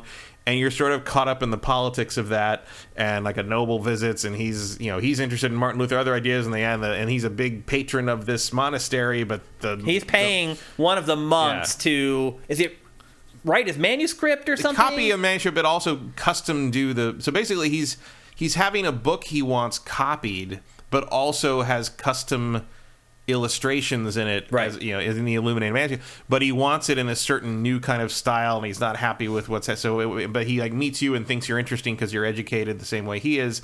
So there's sort of a thing where early on it's like, oh, Andreas can do it, and he has a monk working on it, and he doesn't want that monk to work on it anymore. He doesn't like the work he's doing because he's an old monk who has an old style and stuff. Right. So he asks for you to do it, and no matter what you choose, you agree. You end up doing it. Yeah. And which means the old monk the old monk is fine with it. Yeah. He's your friend, but the monks that run the monastery are like not happy about it because they don't consider you one of them. Right. They think of you being there as a favor to you. Right. And now you're usurping and now you're taking their work. Yeah, it's a whole thing. And there's a lot of weird shit. There's like different relationships with all the people in the village. There's like, the people you're staying with want their rent early, and like you have to come up with the rent somehow. You have to find a way to do that, and like how to do that, you got to get the monk who pays you to pay you early, and to do that you got to butter him up for a certain thing. If you say the wrong thing about the thing he's interested in, he won't be as open to that. There's a lot of then the main plot twist is the guy who is commissioning the monk to recreate the book and fires him and hires you to do it is murdered. Mm-hmm. And, of course, they think it's the old monk because he had taken him off the project and put you on the project. But the monk is like your best friend. Yeah, and you know that there's no way in hell that he did it. And that is what the whole game is about. Mm-hmm. It becomes a murder mystery that goes on for 25 years. 25 years this murder mystery lasts in this game. You can't say it's not epic. Like, you follow Andreas through his whole life, basically. And he's coping with this thing his whole life. He comes to Creed, leaves the area, and goes and has this whole other, and he still is grappling with this mystery. And you do get to pick kind of who he is in his background, like surprisingly so some of the question, the Q&A you saw earlier with kind of the big Ophi dude, that's where you choose like who he is, like what does he really care about, where he's from, like where he visited during his education or when during his wonder year, so that determines what languages he can read and speak and kind of something, and then like you can choose what he majored in. So like my Andreas studied theology and occultism. So he knows everything there is to know about Catholicism and how not to be a Catholic. And so like there's things where like he'll be able to, sometimes you'll be able to read. Like he can speak. My Andreas can read and speak French, so he can read French manuscripts. Whereas mine speaks Italian. So you would not be able to read what that says without help. But I don't need but then like another time I ran into a thing that was in Greek and I couldn't read it. See, my guy reads Italian and some Greek, and so that stuff my guy's able to read. Like. There's also like a thing where you'll see how the word bubbles are working there. Like everybody's got a different, like bunch of different styles of script. And like I noticed that sometimes if you get in good enough with another character, their script style will switch to match yours. Oh, really? Like so, like I think it's a joke. I think it's literally a pun about being on the same page as each other. That's funny. Because it's being written out, and there will be spelling errors. And if you can click through it pretty fast, but if you wait a little bit on a spelling error, it'll get corrected. Like they'll erase it and like fix it. And in my head, knowing Obsidian, I'm like, there's going to be a thing at the end of the game where if you let too many typos go by without waiting for them to be corrected, you're going to get penalized for that. I know that's coming. I mean, I'll say this: like the game, the decisions that you make, the choices that you make, have a profound impact. On what happens. The cascade effect of the choices in this is astounding. Like coming off of New Tales from the Borderlands, where I could not detect any of that. No, this changes stuff both immediately and like hours later. Like it's. And you're like, oh yeah, and like like you can play this as a pretty kind of modern progressive character, or he's like, I don't believe the church stuff. Like we should never burn a book. We should never do. You can That'll screw you though, and you are not aligned with the culture of the time. No one will talk to you. Going to be in trouble. They'll blow you off. They won't work with you. There's definitely big consequences for the decisions you make. You cannot flatter a nun in the Middle Ages enough to get her to give you the book you want. It is interesting. Like you come across a lot of women and they're like, you're not supposed to be talking to me. Like I'm not allowed to talk to men in the daylight or whatever. Like, and so you are seeing like modern society for the time evolving and changing and growing, and you're kind of caught in the middle. And as you said, you can choose. Do you want to be the progressive person who is like, yeah, this stuff that the church is saying is crazy and it's nuts that a woman can't talk to a man in daylight? That's, of course, a good way to get hung at the time. You pay consequences for it. In this game as well, you do. So there's your masterpiece, by the way. This is what you're working on. So there's a lot of consequence for what you do in this game. However, Matt, I will just say, like, I've found this game to be pretty boring.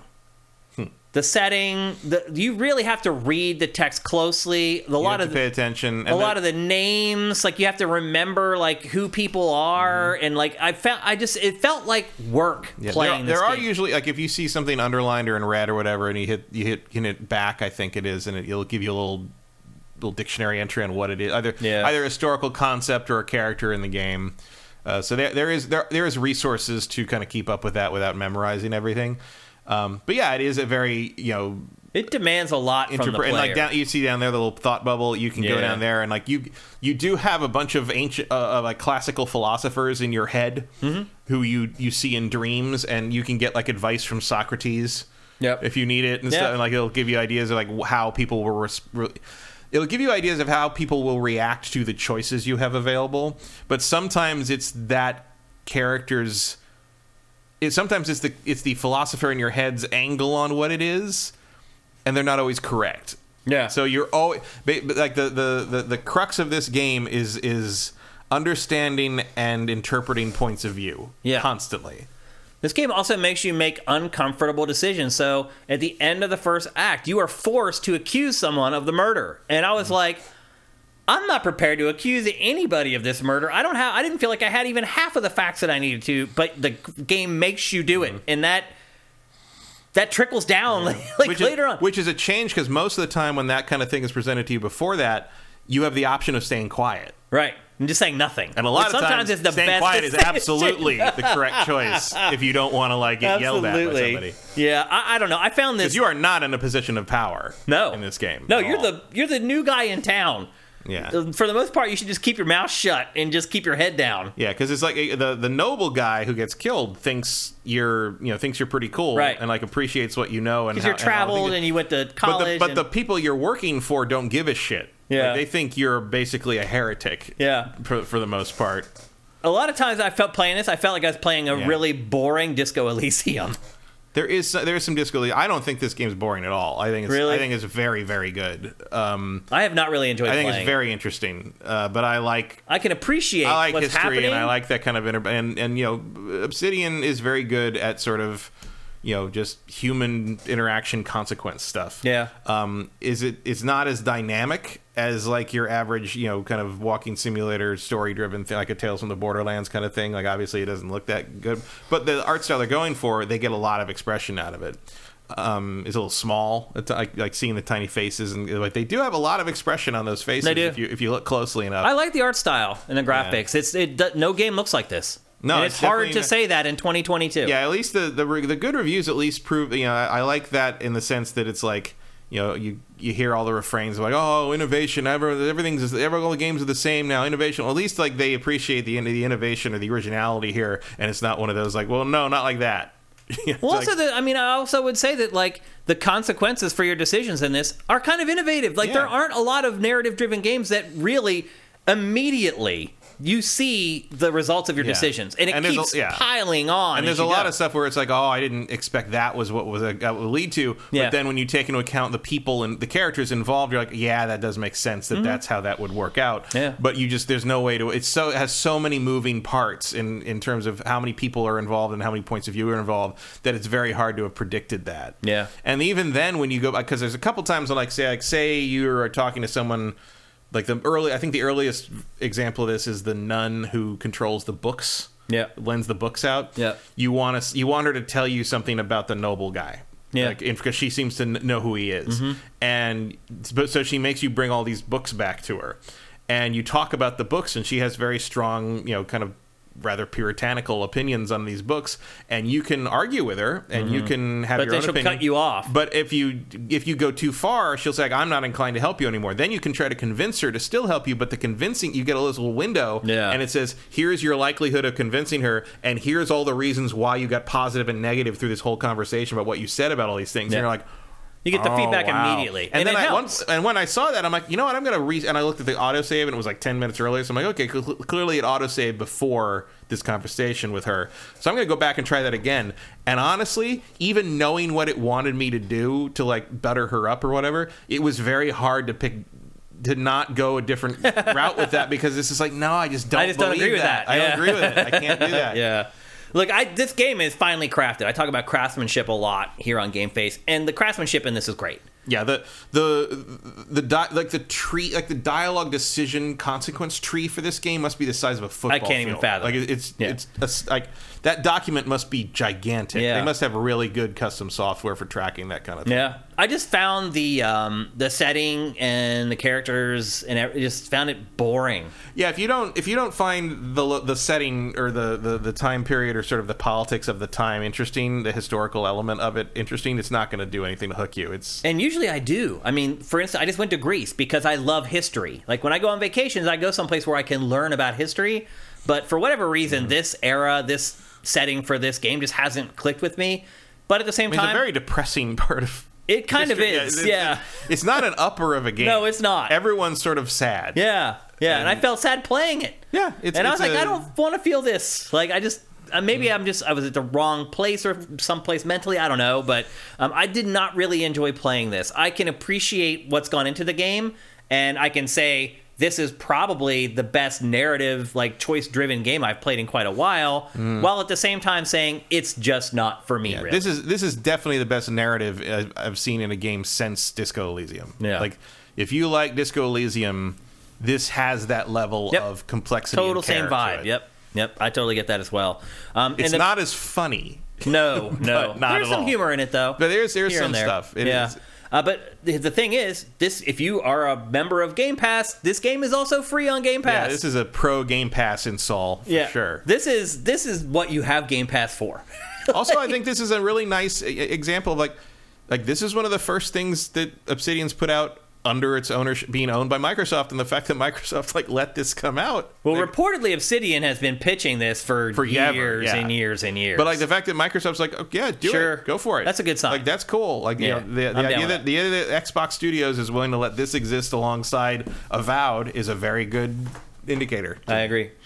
So it's a very specific type of game, I think, for a very specific type of player, for a very specific time for that player as well. Yeah, it also kept reminding me of I can never remember the title of it, but there are 2 point-and-click adventure puzzle games on Steam that I have that are based on medieval tapestries and Hieronymus Bosch stuff and things like that. And I can't remember what they're called, but it reminded me of that. It reminded me of them. It's because they use the art style, and so everybody's kind of done like a paper doll almost. Yeah. I can't remember. I don't remember either. Someone in chat maybe will come up with it.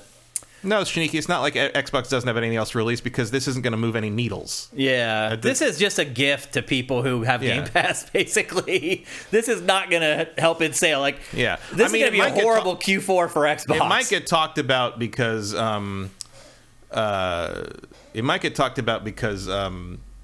it got ridiculous review scores. Yes, but I don't think anybody thought that was coming. Yeah, I don't think Microsoft was like, oh, this will get us some Game of the Year hype. It's like, no, that was not. It's also, I don't think it wasn't made to drive subscriptions for Game Pass either. Yeah, Four Last Things. That's the game. Four Last Things on Steam is Who came up with that? Pharaoh Doll. That was like it's like medieval tapestry point and click. I've never even heard of it.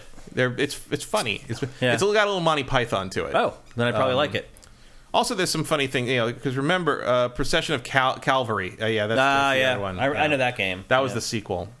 Oh, okay. And this one, there's some funny. Look, if you ever actually go look at some of the illuminated manuscripts that these monks did back then, these guys were bored. There's some stuff people playing trumpets with their ass and cats chasing mice on their hind legs and we are men jousting on snails and the art style in this game is very much in line with the stuff that the monks are carving in this game look like the art style of the game. It's they basically created the art style based upon the plates that those monks were making back then. It's again, there's no other game that really looks like it. So it looks nice. Yeah, they did a good job. It's a special game for people with a very specific taste in games. But again, if you're subscribing to Game Pass, it's there, downloaded. It's a very small download, so it's available for Xbox and PC, and it will never be available for anything else because Obsidian is owned by Microsoft. Yeah. Although Microsoft is. Oh yeah, you never know. Microsoft could throw that on the Switch and not. That's. Yeah, it would be a good fit on Switch. It would fit on this. Well, actually, I wouldn't want to play that on that tiny screen, really. But it'd be hard to read. Maybe they have to make. There is also an option at the very beginning where if you have trouble reading all the different script fonts, you can just switch it to normal fonts. I did that actually. I did not. I kept the fancy fonts. I looked at the left and I was like, oh, that's too much work. And I looked at the right. I'm like, I can read that easily. Choosing the right. But anyway, there you go. That's Pentiment. It's available for Xbox and PC. I didn't even check to see how much it costs if you want to buy it. I don't. Neither did I. I would guess 20. I would pay 10 for it. 20 is a good price for this. Yeah. I would pay 10. So there you go. That is Pentiment. Next up, an announcement that made me very, very excited this week, and then this morning, a little bit of water was poured on it. That is that Team Ninja announced at a convention called G-Star that it is working on reboots of both the Ninja Gaiden and Dead or Alive franchises. And I was like, hot damn, finally. How many times we talked about it, Matt? Well, why does Team Ninja keep launching this new IP that kind of looked like the last new IP that they launched when they have this massive franchise sitting there that they could dust off and make a great game around? Two reasons. It's not a massive franchise because it's ancient and nobody remembers it. B, they cannot make a great Ninja Gaiden game because the people who made a great Ninja Gaiden game don't work there anymore. That's quite possible. And maybe they are afraid. I do not ever want to see them try to do Ninja Gaiden again. Really? They will never make anything as good as that original game or the sequel. Ninja Gaiden 3 sucked. It did. Leave it alone. Ninja Gaiden 3 was 2012. There is nothing it's been about 10 years since a Ninja Gaiden Good. game. Let's make it 20. You're done. Not everything needs to live forever. Like, Ninja Gaiden had its day. Itagaki made some good shit there. Itagaki's gone. All those people are gone. Team Ninja doesn't really make the same quality stuff anymore. Just leave it alone. I disagree. I want more. You want more mediocrity and garbage? They only took one shot at it, and I look at the games that Team Ninja has made since then, and I have total faith that they can make a good Ninja Gaiden. I don't. I do. The combat in their games has been amazing, and that's what Ninja Gaiden is all about. The combat in their games have been different. I don't believe they can make combat like this again. Neo is not this. No, I agree, but I think they have good design principles in their games. I think they have good combat systems in their games. I don't think there's any reason why they couldn't make Ninja Gaiden work. So I am very, very excited by this. However, this morning, Team Ninja announces or comes out on the record and says, "Oh, whoa, slow your roll there.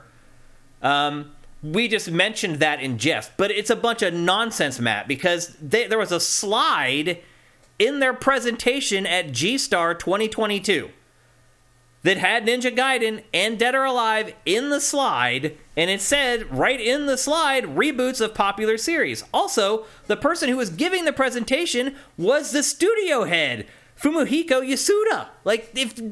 Nobody knows better than him what they're working on and what they're doing. So I did not believe this crap today that came out where their spokesperson was like, no, slow your roll. I absolutely do believe that another Ninja Gaiden is on the way. That's too bad. What'd you say? That's too bad. Why? Because it's going to be a bad game. Why do you believe that, though? I don't get it. Because they made one bad game 10 years ago. Because nothing will match the original game, and it's inevitably going to be a disappointment. And it's probably going to be a Souls-like. It's probably going to have a stamina bar, and I don't care. No, that would suck. But I don't think they already have two of those. They have another IP coming out. This might as well be frickin' Neo 3. They don't need a third franchise that plays exactly like the other two. I don't think they would do that with Ninja Gaiden, man. I just don't think they would. That's not what the franchise is. This is what the franchise is. Lightning fast combat that require there's a bunch of stuff the franchise isn't that was in Ninja Gaiden 3. Right. So I agree with you. Ninja Gaiden 3 is a terrible game. Even after they kind of took it back and redid it, it was still terrible. The people who made this series, this franchise, and this was a reboot in itself, but the people who made this what it was are gone. I don't see the need to revisit this. It's just going to be sad. Well, I want it. Reboot Dead or Alive. Reboot Dead or Alive. That's an easier thing. Well, here's the thing, Matt. Dead or Alive, the last one came out in 2019. It hasn't even been that long. Dead or Alive 6 is only 3 years old at this point. I forgot that even happened. It's hard to believe. Because it's that stupid free-to-play thing, and so you had to buy it was $200 to buy everything. It was I ignored that game. Well, yeah, it ended up going free-to-play, and they just ended up making tons of money off of bikini costumes for the next 2 years or whatever. What do you think that they need to do to Dead or Alive to make it relevant because it's not coming out for a couple years? So let's say 2025. What is going to make a fighting game relevant? Because that's what they have to do. I think they got to look at Tekken and not make it play like Tekken, but look at what Tekken does, what Tekken presents, how Tekken presents itself, what Tekken has made people expect from a 3D fighting game, and do that basically. I think that's your angle. It kind of is similar to Tekken already. It is, but it's not similar to Tekken in terms of what the presentation and what they offer in the game. All the Tekken 7 has more modes and more. There's so much stuff to do in that game. It's not just a versus game with an online mode. One thing that's different about Dead or Alive is that the arenas, other than gigantic boobs, is that the arenas are kind of a character on their own. Yeah.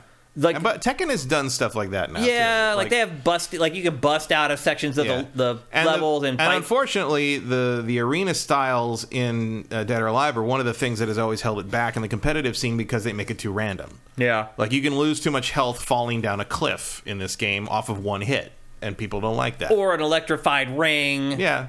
Like, but that's a part of the mechanics in this is using the ring to bounce the opponent off of. It's almost like a weird kind of juggle. But it's not balanced. It's not balanced remotely. Like you can lose, and there's some Dead or Alive games where you can lose 3/4 of your health off of one environmental hit. Yeah, that's true. And like Tekken knows not to do that. Yeah, Tekken knows like you can break through the walls and you can do there's a ring out stuff sometimes like. But like that is not what anybody wants from this kind of thing. Wall bounces are one thing. That's always been part of 3D fighting. But like. They're a big part of this franchise, though. Oh yeah, but like, a lot of the rings too are really small. Right, but what I'm saying is like you can have those big moments, but you have to stop making them hurt you. Yeah, they have to just be cosmetic, or just really lower the damage. You can somewhat lower the damage, but like generally, people do not want environmental damage on a 3D fighter. That has always been even in a 3D fighter where that's a big part of the game. Yeah, because it's never balanced right. Yeah, but that can be done. They can do it. That they're not going to, and even if they try, you have such a dour attitude towards Team Ninja. You think that they're not going to do anything. Team Ninja is not what Team Ninja once was, and Team Ninja has never. Some people would argue they're making better games now than they ever have. Those people are wrong. But like. The solution traditionally has been about half the stages in a given Dead or Alive game have been banned in competition. No, it's true. Yeah. So you're just stuck playing like the boring. I'm not saying that you're wrong about their prior games. I just don't have this defeatist attitude that they can't fix anything. It's not just the sense of not fixing anything. It's the sense that no one will give it a chance. Yeah. Like it doesn't matter. It does seem like DOA 6 did not sell well out of the gate, and they were forced to kind of go. It was a disaster. Yeah, it was kind of forced to go free to play. Yeah. So this franchise, you're right, it probably is in need of some massive changes to make it palatable to where people will pay for it again. But at the same time, Team Ninja made so much damn money off of all the bikini outfits and crap off of this. It may be free to play out of the gate now. Yeah, I mean, you can still sell bikinis all the time if you want, obviously. But, like, yeah, I don't know. Like, I like the Dead or Alive mechanics. I like the counter system. I like kind of the rock, paper, scissors counter system they have. Some people don't dig that. It's also very hard to make work online properly because the timing is split second most of the time. Yep. The potential there, like way more potential to make something worthwhile than I think Ninja Gaiden has. I mean, you do still get Ryu Hayabusa in here. Yep. It's the only place you do get him. Yeah, these days. Sadly, it's the only place where you can ever find him. So let's do the same thing. Let's retcon Ninja Gaiden. What do you think that they need to do with Ninja Gaiden to make it viable in 2025? Nothing. I don't have a plan for Ninja Gaiden because they can never match the original 2. So I don't see the point in trying. Huh. Make something new. Make something new that makes as big a wave and big a splash as Ninja Gaiden 1 did on the Xbox. I mean, I would argue that it doesn't need to change that much because there aren't games like this anymore. The closest thing is probably Devil May Cry. Somewhat. But this is still different. Like, this is all about, like, samurai sword combat. Like, there just aren't games that have such a narrow focus anymore, I guess is the best way to put it.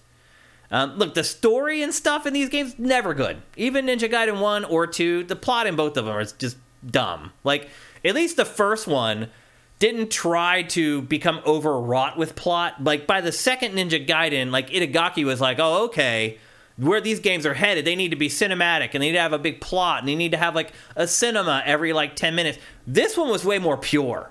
This was just like, here's a very flimsy framework that needs to motivate you to chop up this next section of bad guys. And it was just and here are some cryptic cutscenes that don't really tell you all that much. It had just enough of glimpses into whatever this world was that you're like, all right, sure. It was kind of like a kung fu movie in some ways. Somewhat, but also like early on you're like, okay, they're in an ancient village sort of thing, and then oh no, we're in an airship, and that guy is a cyborg with a laser gun. So I get okay, so we're in modern times, and now we're okay. I don't know. It was just weird. It was sort of like.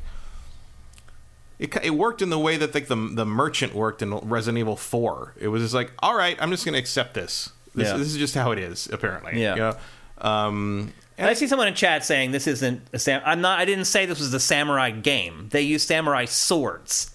That's all I said. They use ninja People swords. just nitpick like crazy. Well, they use ninja swords. Samurai wouldn't use that sword. No, they use samurai swords. And because I shot with samurai swords for 2 days straight with Team Ninja to record that documentary. I literally sat in a dark room for 2 days with samurai swords, shooting the swords, while he stood looking over my shoulder, bitching. that the sword didn't look right in the light. I've never seen anything in my life, Matt, like this. Nobody at Team Ninja now would put that care into that. No. I agree with you 1,000%. I will never shoot 2 days with 4 swords in a dark room ever again in my life. Like, if you watch that documentary, you'll see it. Like, we shoot the swords, and there's a shot where Yosuke Hayashi, like, pulls the samurai sword and draws it, like, across his face, and that kicks off the whole documentary. We shot 2 days for, like, 90 seconds of that documentary because he was such a stickler about his samurai swords. I was just like, and then he was really picky about who touched him and how they touched him. Like, our camera guy and our lighting guy were trying to adjust him. He's like, don't touch him. I'm like, dude, it was one of the... some of those things were probably hundreds of years old. They were, yeah. And we respected it. Like, we totally respected what he was saying, but we were like, dude, we got to do our job. Like, it was a bizarre couple weeks shooting with those guys. Look, I do think Ninja Gaiden absolutely has an opportunity to be relevant in 2025, but I would argue that they don't need to change it too much. That would be the big mistake, is changing it too much from what they found with this first reboot right here, and staying away from what they started drifting towards with Ninja Gaiden 2, and then just completely forget Ninja Gaiden 3. But I think that there's still a market for this franchise, and Dead or Alive, as long as the girls have big boobs, there's always going to be a market for it. So I think both these franchises are still viable. I think Dead or Alive probably needs more changes than this does for it to stay relevant. But again, if their whole tactic is like, let's just make it free to play, and you look at a game like Multiversus, which is just rolling in the dough, being free to play, there's a lot of case studies out there to help Team Ninja pull the trigger on a free to play version of Dead or Alive out of the gate instead of trying to sell it and then falling on their face and being like, oh gosh, now I need to change it to free to play. I think the messaging is better if you know that right from the beginning as well. So I hope that Ninja Gaiden isn't dead. It is still one of my favorite action franchises. I would like to see what they can do with it in the modern age with modern technology. Team Ninja's games still do look pretty good. They used to be like the best looking games on the market. Do you remember that? Somewhat. I mean, they always had a look to them. Yep. Very crisp, very clean, and very fast. A little too smooth. Frame rates always pegged at 60. Like, there's like something for those games still, I think. Somewhat. I never liked the way they did skin. The characters always looked a little too anime. Yeah, or they look like action figures. They look like action figures. Or they look like cartoons. Yeah. And sometimes to the point that they don't even match the backgrounds. Yeah. Dead or Alive has more of a problem with that than Ninja Gaiden did. Well, it's also crazy just looking at how simple the visuals are in this. Like, and how simple the level design is. Right, but that's part of the why it works. Yeah. And, like, there's no way in hell a reboot of this today would know that and understand that and do that. It's going to be over-complicated, over-processed nonsense.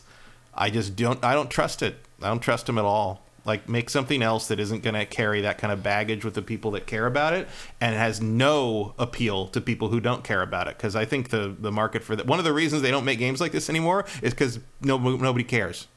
Like, they're not popular. Well, I think nobody cared because the last 2 games they pretty much botched. They hit it. It's very rare for them to knock it out of the park on the first pitch, but that's what they did with this franchise in 3D. Right, but other people don't make these games either.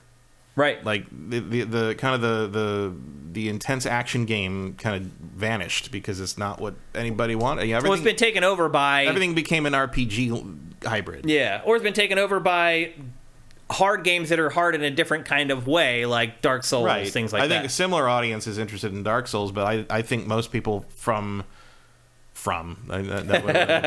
think most people who are very focused or obsessed on the From stuff would consider kind of a return to Ninja Gaiden as a step backwards. Yeah. Like, I think you'd have a hard time getting people to do this again because they'd find it too simple. But if you make this too complex, you lose what makes that Ninja Gaiden, and you've no longer made like a successor to what we liked. And that's kind of why it's like, I don't see the point of going over this again and again with whatever Team Ninja happens to be now, because whatever you make is not going to be satisfactory to either the current market or the people who want this throwback. It's a losing battle. And I have more faith, Kyle. I don't know why. Because Team Ninja's made some good games. Years and years ago. No, you don't think Neo's a good game? I think it's okay, but I never got very far into it because it's too hard. It's too hard and too inaccessible. Yeah, it's too hard. I think they can still do it. Like, I don't think the talent drain there. Like, honestly, look at what Itagaki took guys away with him, and look at the games that he made after that. Mm-hmm. They were awful. Yeah. So they could have taken all the talent out of Team Ninja. There's still some people in there, and Hayashi, he knows what he's doing. He's worked through all of these Ninja Gaiden games with Itagaki. Like, he was basically the next in command. That's what that whole documentary was about Itagaki passing the torch to Hayashi-san. So I think they can do it. I'm going to keep my mind open and hope that it will happen. And I do not believe what they said today, that was just him talking out of turn. You do not create a slide in a presentation for something that you're just like talking off the cuff about. It just doesn't happen. Unless he thinks that's his way of getting his way to do that, and everyone else was like, no, like, we're not doing that. He's like, yes, because I'm the studio head. Studio head doesn't mean he's got the power. The board of directors has the power. I know. And I bet the board of directors thinks more like me than like you. Yeah. Because making a new Ninja Gaiden is an uphill battle with no advantages. There's just no way to win. I don't know. I think that versus Neo 3...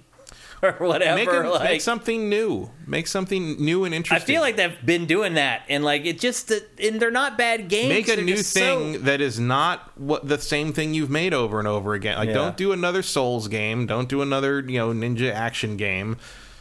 Think of something else. Like, part of the reason Devil's Third didn't work wasn't just that, like, it was trapped on terrible hardware. It was that, like, you've done this before. It was a terrible game. It was a terrible game, but it also didn't feel like it was being made by people who cared about what they were making. Yeah. Because sometimes you get a game or a movie or whatever, and you can feel how bored the people who made it were making it. Mm-hmm. And Devil's Third felt like that to me. That no one believed in it. It was just... Except maybe Itagaki. Itagaki seemed to believe in it. I just think it was one of those games where Itagaki was like, I have all these things that I've thought about for the last 15 years, and I'm going to put them all into this game. It's just like this patchwork of mediocre ideas is the best way I could describe that game. The characters, everything. The plot, like, none of it was coherent and had like a unified vision that they strove for and achieved. It was just like... it's like every dream he had for like a year straight, he just would write down when he woke up, and I'm putting that in the game. And like, I don't care if it doesn't make sense within the context of the rest of the game. This is my game. It's what I'm putting in there. And it just was a disaster.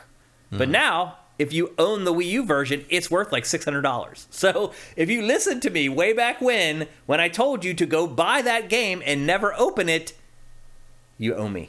You owe me a beer. Yeah, but good luck finding someone to actually pay that price. But yeah, I mean, that's what they're going for on eBay. The only people who are they're sitting there priced at on eBay. It's not what they're selling from. I have an unopened copy sitting downstairs. Like, I did that. I knew that was going to be. I had my friend from Canada go find me one and send it to me because I'm like, it's going to be an important piece eventually. The only people who are going to pay that price for it are the people who want to have the entire Wii U the people, the Nintendo collectors who collect everything in the Nintendo There's like system 10,000 of those in the world or whatever, and you just got to hope that eventually one of those people comes along and like, all right, time to buy Devil's Third. That's how it works, though. That's how the collecting scene works. So there you go. Anyway, I think there's going to be reboots of Ninja Gaiden and Dead or Alive, but Matt seems to think that there won't be, at least not of Ninja Gaiden. No, I think Dead or Alive, you can do whatever the hell you want with that over and over, especially since it still seems to be functioning as a free-to-play, microtransaction game. Yep. Ninja Gaiden is a loser at this point. I don't see it happening. I don't see the modern Team Ninja being able to put something together that is so good and so compelling that it overcomes sort of the skepticism of the reboot of the reboot. Okay. Like, I just don't see it. I disagree. I'll try to stay just positive. go play the first one again. It's gonna be that better. I would agree it's gonna with. be better than anything they make now. Yeah. Promise. Yep. And it still holds up. Yep. Justin Orman says, I have a copy, but I opened it to play it for 30 minutes. Nolan Elric says, plenty of Devil's Third sales for $300 in the past month. Yeah. So it looks like if you want to sell it immediately, you can put it up for $300. Mm-hmm. And if you want to get premium price... Yeah, Wii U stuff is starting to get collector's price. I mean, the Wii U turned 10 last week. Yeah. It's the first Nintendo console I don't have a big collection of stuff for. And then from then on, because until that point, Nintendo would send me boxed copies of everything. And then, like, after the first, like, 6 months of the Wii U, they just started sending codes. And then that was it. That's all we get now. So my Nintendo collection pretty much stopped there. I think I have 5 box games for Switch total. Yeah, I have more than that, but not much more than that. I literally do not own a PS5 game. I own a lot. I do not own any physical PS5 I have games. 15 PS5 games, I think. Somewhere around there. Yeah. I did have Miles Morales because it came in the bundle. Right. But I gave it away to somebody else because I got a digital copy. Okay. It's time to move on to the most fun topic of today's show. It's time for our Turkey Awards, where Matt and I... Flash forward to 2026 when the Turkey Award is Ninja Gaiden. It's possible. That could very well be possible. Where Matt and I pick 3 losers from 2022, 3 games, people, products, whatever, that pissed us off in 2022. And again, as I said at the top of the show, I do kind of hate sending you guys off on Thanksgiving holiday with Matt and I kind of complaining about stuff, but this is fun and kind of lighthearted. To remind you that there's other things to be thankful for. That's right. And in fact, if you're listening to this show right now, the archive of it, and you're flying on a plane, you're driving in a car, or you're on a train or whatever, on the way to see your relatives for Thanksgiving, this will be your one last dour note before you get together with the family and have the time of your life. And I hope you travel safely, and I hope you have a great time with your family. So as I said, Matt and I have both chosen 3 losers for our Turkey Awards. Matt, what's your first one? Gotham Knights. Gotham Knights. Why am I not surprised by that at all, Matt? What a shocker. This was almost as predictable as a bad Ninja Gaiden reboot. And probably plays somewhat similar to it. Yeah, this game, I mean, it's hard to say I was disappointed by this game because I knew... Yeah, I think we had a good idea. It wasn't going to be excellent. I think from the very beginning, we knew this was not shaping up to be... The instant I saw level numbers over the enemies in that first thing... The first time I saw combat, I knew. Yeah, I was like, oh, this is bad. You could just see it was janky. You were just watching the combat. It's like janky combat plus... I got level scaled enemies. Yeah. It's just like, oh, no. Not great. Yeah. I'm not surprised. Why does this one guy robbing this bank take 2 punches to the face and this other guy takes 40? Like, that doesn't make any sense. Yeah, maybe that's why they didn't scale the enemies in Pokemon Scarlet. Yeah, they make at least a little more sense than this. Like, how many... It's like, look, Nightwing is as strong as Nightwing is. He can either punch a man out in 2 hits or he can punch him out in 13. Yeah. But it's not both. Like, people are tough in different ways, but that doesn't mean that you can take that many hits from an electrified nightstick because you've been being a criminal longer, I guess. I don't know. Like, I'm a level 15 mugger. What does that mean? Like, that's stupid. Matt, I would imagine if every podcast did the Turkey Awards that this game would end up I would think in every single episode. Somebody would pick it because it was the other thing too is that we waited so long for a Batman game. That is the real tragedy of this. Is we're kind of back in the GameCube if we were well, supplied with good Batman content in games already, like this wouldn't be that annoying because it would just be a low quality side game. Yeah. But this is the first like AAA quote unquote Batman game we've gotten since 2015. Yep. Yeah. And they give us this. And then it's not like there's anything else to look forward to because Rocksteady is going to unload that Suicide Squad crap on us next year. Eventually. Which probably will be better than this, but at the same time, like, at least I care about playing 3 out of these 4 characters in a theoretical sense. Right. I don't want to play as anyone in Suicide Squad except maybe Harley Quinn. What about the shark guy? What's his name? King Shark. King Shark. I think he's funny in the James Gunn movie, but I want to play as him. I don't like big bruiser guys. He just bite people's heads off. But not Superman's. Like, I hope they got some clever ways to kill some of these Justice League people. I'm kind of excited for that game a little bit. I'm interested to see what it looks like because it's obviously next gen only in a way that this certainly isn't. I mean, I know this only came out on next gen systems, but give me a break. Yeah. Clearly that was not the original meant that intent. way from the beginning. Yeah. And there are some nice like visual tricks in this here and there. The reflections are nice. Yeah, it's not an ugly game. No, it's not. Like I think some of the animation is not great, but like overall, there's some nice hardware tricks going on here. I do wish they'd figure out a way to make the capes work better. Yep. But Yeah, I don't know. Like it's annoying. It's very sad to me that this is what we got out of this instead of like I said before, like when we talked about it originally, like this game is taking a lot more cues from Spider-Man than I expected it would. Yeah. Partly, I guess, because it's dealing with characters who are more agile than strong compared to Batman. But like I said, how Batman plays in a video game is a solved problem now. Yeah. Batman plays like Arkham. Yeah. Even if you are not making an Arkham 4, if you are making a game about Batman, I don't care what you're doing, you better feel like playing Arkham. Yeah, I agree. You can do whatever you want with Batman. You make a Nightfall game, make a whatever game out of it. The combat, make a Batman the Animated Series game, whatever. Rest in peace, Kevin Conroy. Like, and that's also sad. We're never going to get another Batman game with Kevin Conroy. It is sad. Yeah, like it's he looked really young still. He was really young. Yeah, he was like, what is he, 58? Yeah, 59. It's awful, terrible. But it's just. I don't think anyone's going to disagree with you giving Gotham Knights a Turkey Award. No, this game doesn't have a lot of hardcore defenders, I've noticed, except every once in a while you see a Facebook group that's just dedicated to Batman shit and no one knows it. They're going to love everything no matter what. Yeah. Yep. Okay. My first Turkey Award goes to Yuji Naka.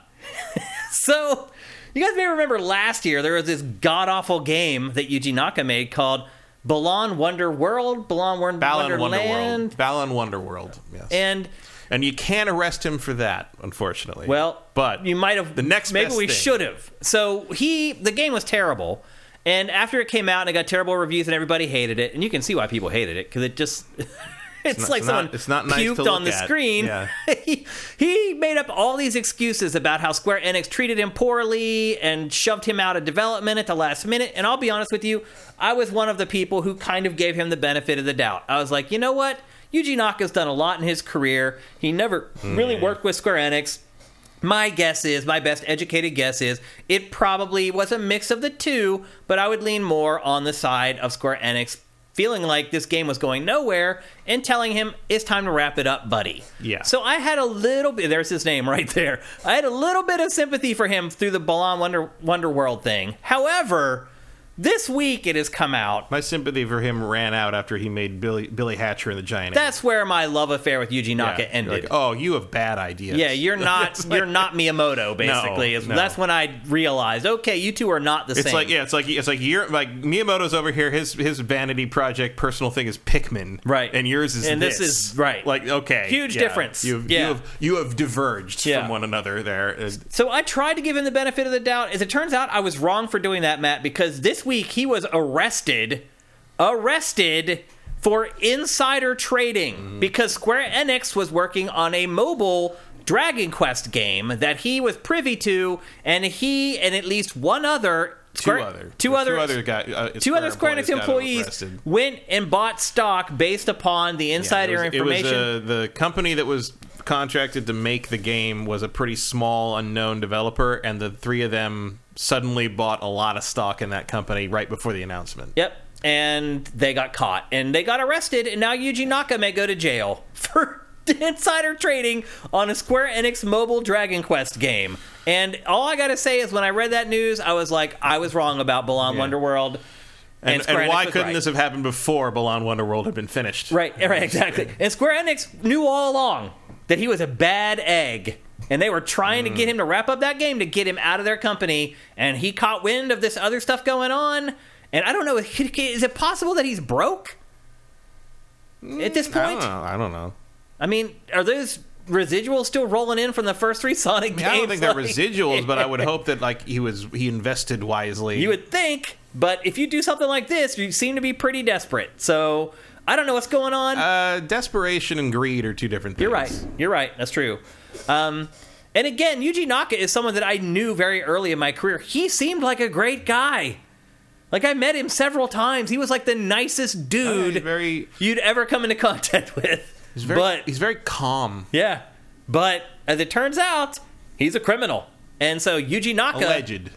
Alleged. He's not convicted yet. Right. Good point. He is an alleged criminal. And so Yuji Naka earns my first Turkey Award for 2022. Matt, what's your second Turkey Award? Second one would be... where is it? There it is. Babylon's Fall. Speaking of Square Enix and bad choices. Yeah. Seems like there's been a lot this year. Yeah. Square, I don't know what you're doing over there, but between this and Balan Wonderworld, I'm really worried about what you keep greenlighting. Yep. Well, remember, Matt, they don't think that Western games are a smart strategy, and Western studios... Well, they changed their mind, though. They backtracked on that like a couple months ago. Oh, they did? They finally said, like, no, we've decided that we do need... I'm like, now that we've got rid of two great Western studios... and we've also, like, put out all this garbage and all these weird little small RPGs that use the same font in their generic logos... Maybe Various Daylife was finally the straw that broke the camel's back. But this is definitely... I mean, I've played all those games, and they're all kind of various forms of not great. Yeah. But this is maybe the only one that I would call outright bad. Yeah. And I was surprised. Like, I was kind of... When I got this, I was expecting it to be kind of like... Not good, necessarily, but sort of like a nice distraction. I was like, oh, maybe I can just sort of while away on this one for good a while. Good podcast game, right? Yeah, like something to just play as like background noise almost. Yeah. No. No. Like, it's not even that interesting. I knew I was in trouble in that first cutscene with the ship. Yeah. And, like, it pans over the character models. You're like, why are you showing me these character models up this closely? Close. Like, these were clearly never meant to be seen. Where their hair was just a texture slapped on the side of their head. And like the shoes, like it's so bad. Like you couldn't tell what the shoe was. Really, yeah. It's so bad. Yeah, it was not amazing. That's a good way to put it. Not amazing. Yeah. Yep. Combat's not great. It's just sort of like standard Platinum stuff, but like made by the interns. Yeah. Almost. Like, it just doesn't work. It just doesn't work. None of it works. Yeah. And like you spend all this downtime at the hub stuff, and like all the live service stuff just feels like weirdly grafted on top of it. But then like there's not even the combat system to there's no catch to it, so there's no like there's no teeth. There's nothing to grab onto. Like it's just like it's one of the easiest things I have put down and walked away from and never looked at again all year. No regrets. No. Yeah, I'm right there with you. Another worthy pick for a Turkey Award for 2022. And again, didn't have to be that way. No. Like, well, they should have canned the game. Should have canned the game. Should have just let them make the game they originally planned to make. Not only did they not can the game, they let the studio create the first couple rounds of DLC. Yeah. As though you wouldn't play that game It'd be like, and I'm know good. immediately. We probably don't need to move forward on this any further unless by some miracle people like it. Right. You know, and they did not. They did no, they did not. Okay, that was one of the fastest shutdowns of a game like that I think I've ever seen. Yeah. It lasted like 9 months. I'll say this, it's the least amount that I've played a game to talk about it on GameFace for the entire year. Yeah, it's pretty clever. Because you just don't want to do it anymore. Because you just realize very quickly that that's what the game is, and you don't need to play any more of it. Yeah, yep. Okay, my second turkey for 2022 is what I would guess is a company that's been a regular target for Turkey Awards the world over, and that is Electronic Arts, EA, and its tweet about single-player games that it put out this year. Its tone-deaf tweet that it put out about single-player games where it said they're a 10, but they only like playing single-player games. Meanwhile, was it just the week before that the new Star Wars Jedi game from Respawn had been announced, and Vince Zampella is sitting there like, hey, like, we make single-player games. In fact, we made a single-player game that is one of your best-selling games from the last 20 years. What the hell? Like, and the funny part is like, the gig had already been up with EA at that point with single-player games because it had already admitted we were wrong. Holy crap, this Jedi game sold out the ass. Like, we're all in on single-player now. And then the tone-deaf social media team is like, nope, we're just going to quadruple down on our stupidity. What game are you talking about? Yeah. That we should be playing? Because I don't remember the last multiplayer game you put out. Well, there was maybe Apex. I mean, Battlefield was obviously a mess. Who's playing that right now? Yeah. Is like, and then like on top of it, like, are you talking about Apex Legends? Because you know who made that? The same people who made the single-player game that we're working on right now. Like, what are you doing? Yeah. And apparently there was a plan where like they were going to argue with each other, and it was going to be like more of a conversation between the various social media like accounts that EA held, but Vince basically jumped in so fast. We're good on like, that one. It was like, like Yeah, so once again, EA did something really stupid in a year and has earned a Turkey Award here on GameFace. And like maybe, I guess, almost the last thing I remember thinking about EA for, other than like the Battlefield problems. And I guess they got a Need for Speed game coming out in a week, which is... We also have to think... They are such a non-entity now. They are. All EA's multiplayer games suck. Yeah. Think about it. The last couple Battlefields have been terrible. Mm-hmm. BioWare makes its ultimate multiplayer game. It falls flat on its face. And now maybe what was Anthem? Yeah, right. Yeah, that was for sale for $2. If you look at that tweet this week, half of the responses underneath it are just Anthem says what's up. Yeah, Anthem says hey. What's that Anthem? Like it's just like. Can you even play Anthem anymore? I don't know. You may not be able to. I don't know. I'm not going to install it. I'm not going to try. I actually liked it more than you did, but still, it wasn't a great game. And for as much as EA built it up, it basically just fell flat on its face. So EA gets my second Turkey Award for 2022. Matt, what is your final Turkey Award for the year? Final Turkey Award. I mean, I guess this is a Turkey Award, but it's also a little bit of grave dancing. Is Google Stadia. I'd say rest in peace, but I wish no peace upon that stupid.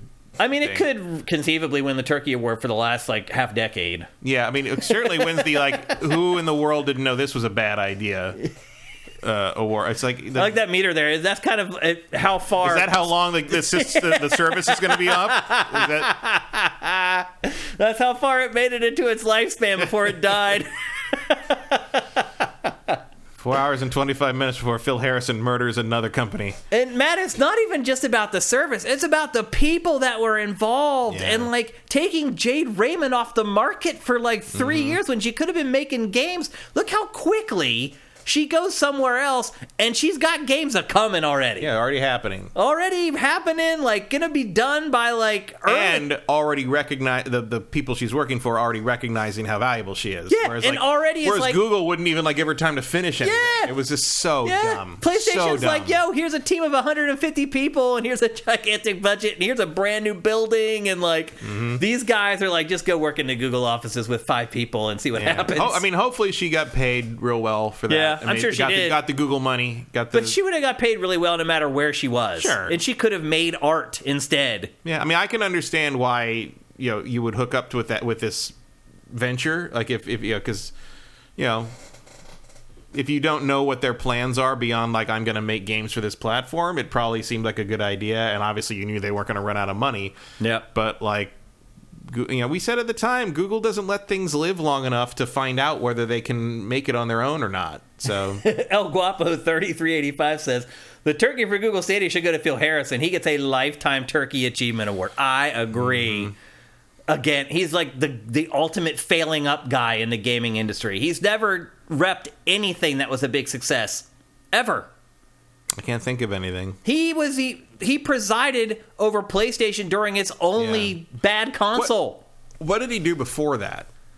What did he do? He was at PlayStation a long time, but he was at PlayStation of Europe for a a long time, so we didn't see him. That's right. He was working behind the scenes Sony Europe and with that studio that was in London. Yeah, Getaway and things like that. Yeah, that's right. He was working with all those guys for a long time. And look, working in a development studio is one thing. Leading a platform is something entirely different, and he has failed every time. So cheers to you, El Guapo. I agree with you 1,000%. But he somehow keeps... Doesn't seem like he's landing on his feet this time. Biz dev doesn't seem to have a lot of consequences. It really doesn't. When it comes down to Feels like you can just throw a bunch of crap at the wall, and if nothing sticks, no harm, no foul. Yeah, I guess I don't get it. I'd like one of those jobs. That'd be great. So there you go. Phil Harrison and Google Stadia, your final turkey for 2022.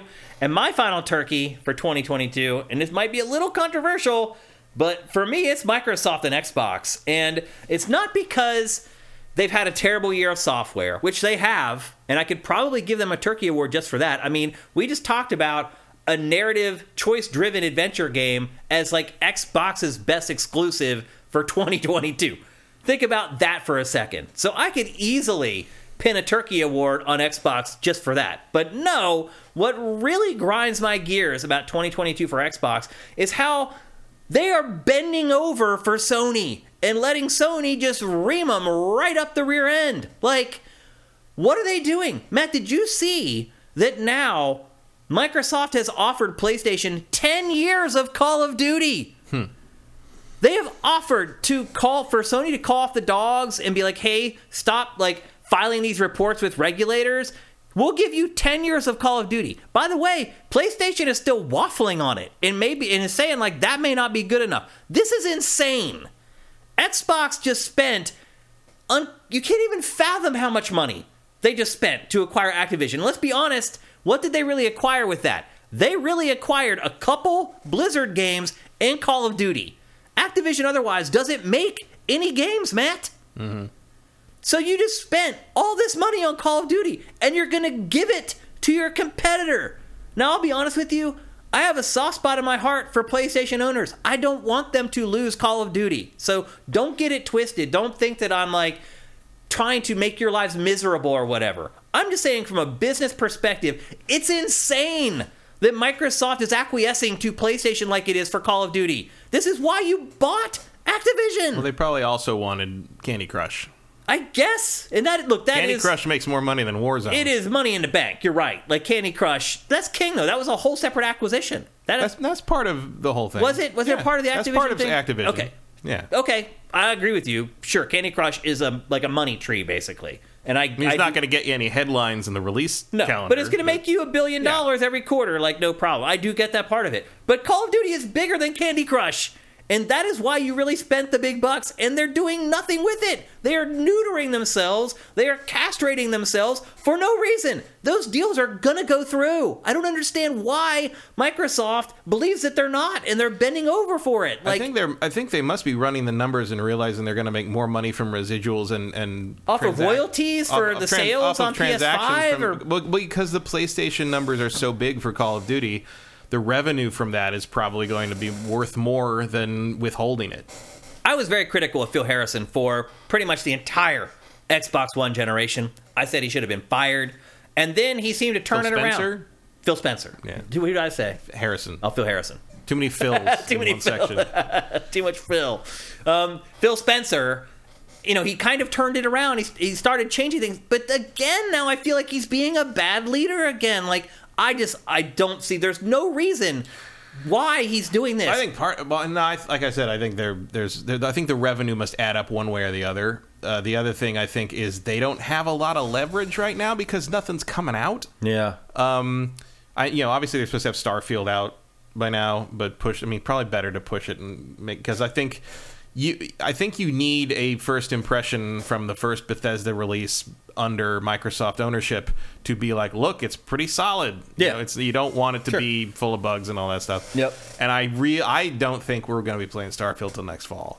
Me neither. I think it's totally next holiday game. Yeah, I agree. At the very earliest, you're talking about June, and I don't see them doing that. No way. I don't see that happening at all. They've already said Redfall's coming first. Yeah. I just actually got on the beta for Redfall. Mm-hmm. So maybe we'll talk about that next week, if they'll let me. But, I don't know. I think Microsoft just continues to be in their holding pattern that they've been in for, 4 years at this point? They had one decent year last year. Yeah. Decent. Mostly because of Forza. Yeah. But, Halo. Yeah, that didn't last. It really didn't. It was a nice week. It was. Yeah. But it's like... They ever had co-op? What? Did co-op ever get in there? Yeah, it finally did launch. Okay, yeah. A month and a half ago. Okay. Yeah. Almost a year later. Next Halo game won't have Master Chief. We'll notice all the people that left. Right. And now their talent drain is happening at 343. Yeah. So anyway... I really felt like Xbox had an opportunity after they spent all this money to really kind of put a chokehold on things here for the next 10 years, and it's just let it out of its grasp. And it's it's not going to move the needle at all now. Mm-hmm. It spent all this money, and I can't understand how the investment is going to move the needle. Do you? Do you see a way? Just income. It's just income. They're doing this all to drive subscriptions to Game Pass, but notice we have not had an announcement about Game Pass subscriptions in a long time. And you know what that means? They haven't gone up. Well, that hasn't been a long time. It's been a month. No. We got updated Game Pass numbers a month ago? They just talked about how it's profitable now. No, but I'm saying the number of subscribers. How many subscribers they have. They said how many subscribers somewhere around Gamescom. Did they? Yeah, there was. I haven't heard an updated figure in more than a year. No, there was a number recently. Because what happened was it leaked out that there was 30 million, and Xbox came out and said, no, we actually don't have that many. And that was the last thing I heard. That was like last holiday season. There was definitely some kind of update around Gamescom. I remember that. But I don't remember any of that. But anyway, that's what it's supposed to be doing, driving Game Pass subscriptions. And does it seem like it is? Have you talked to anyone anecdotally that's like, yeah, I'm getting Game Pass now because Microsoft bought all the... Oh, really? Well, not because they bought anything, but because it's a good deal. Just because they're getting it. Yeah. And I got a couple people that are like feeling weird. I got a couple people I know who bought an Xbox and feel weird because they don't own any games for it. Yeah. They're just playing Game Pass. Oh, interesting. And they're kind of like, it's weird because I bought a system, but I haven't bought any games, but I'm playing tons of games because I have Game Pass. I'm like, well, that's what they want. I've hardly used Game Pass this year. I just use it for Pentiment. I use it for Tunic. There you Plague go. Tale. Okay, so October they announced numbers for January. Okay, that's interesting. Yeah, see, January 22, 25 million. Yeah, but they announced that at the end of last month. But see, we knew that already because last year somebody, I think it wasn't Pachter, but some financial person was like, they have 30 million. And Xbox went on the record and said, no, we don't. Like, we have like 25 or whatever. But they did talk about income a couple months ago. Oh. Okay. And the income was pretty high. Yeah. And income is probably... Swanland says Plague Tale should have been a turkey. Yeah, I thought about it.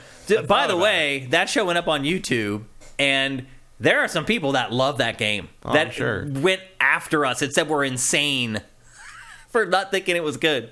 No, I just... But even they, like, would acquiesce and be like, you're right, though, the slingshot's stupid. Like, even they were like, okay, I get some of your points. But anyway. That is my final turkey for 2022. Xbox, to me, completely botching the acquisitions that it's made so far. And the icing on the cake would be ultimately if they don't go through for some stupid reason after it is like bent over backwards to try to make sure it does go through. There's no grounds for it not going I agree. There's no grounds for them to give ground to PlayStation. So maybe what you're saying about profits, blah, blah, blah, doing the math and saying, well, we can make X amount of, we can make $5 off of each copy. I think the time will come will that all that stuff sort of winds down. But like right now, they make more money from Candy Crush and the other King stuff than they make from anything else, including Call of Duty. Candy Crush is a bigger revenue maker than Call of Duty. 100%. I'm pretty sure they've said that. I don't know. I'd have to ask Pachter about that one. But they also, by the way, this new Call of Duty sold through the roof as well. It made $1 billion in the first like weekend or whatever. Candy Crush makes that in a month. No, it doesn't. It makes a lot. No, it's like per quarter it makes $1 billion. That's still more than Call of Duty makes because Call of Duty comes out once a year. Yeah. Yeah, I don't know. I'll have to ask Pac about that. But anyway, that's my final turkey for 2022. However, I do have an honorable mention before we go. And my honorable mention is Abandoned. And it is a fake game that a lot of you guys on Sifted fell for. This dude, Hassan Karaman, totally swindled everybody. You guys all thought this game was the new Silent Hill. You guys were digging around. That thing. You guys were digging around in the frames of this trailer, looking for clues to say it might be PT. You guys argued with me, some of you, that I was crazy for not believing that this was related to Kojima or Silent Hill. And as it turns out, it was a scam all along. The game doesn't even exist. The funny part about this trailer is at the end, it says something like gameplay trailer coming soon. And it never came because there was never a game. It was all a lie. And the way that this guy, Hassan Karaman, dragged people along, and Kojima, by the way, he dragged him into it. Kojima had to come out not that long ago and be like, that's all nonsense. I have nothing to do with this game at all. All because you guys, even though we were telling you, don't get suckered into it, y'all did. And so it's not your fault, by the way. I'm not blaming you guys for falling for it.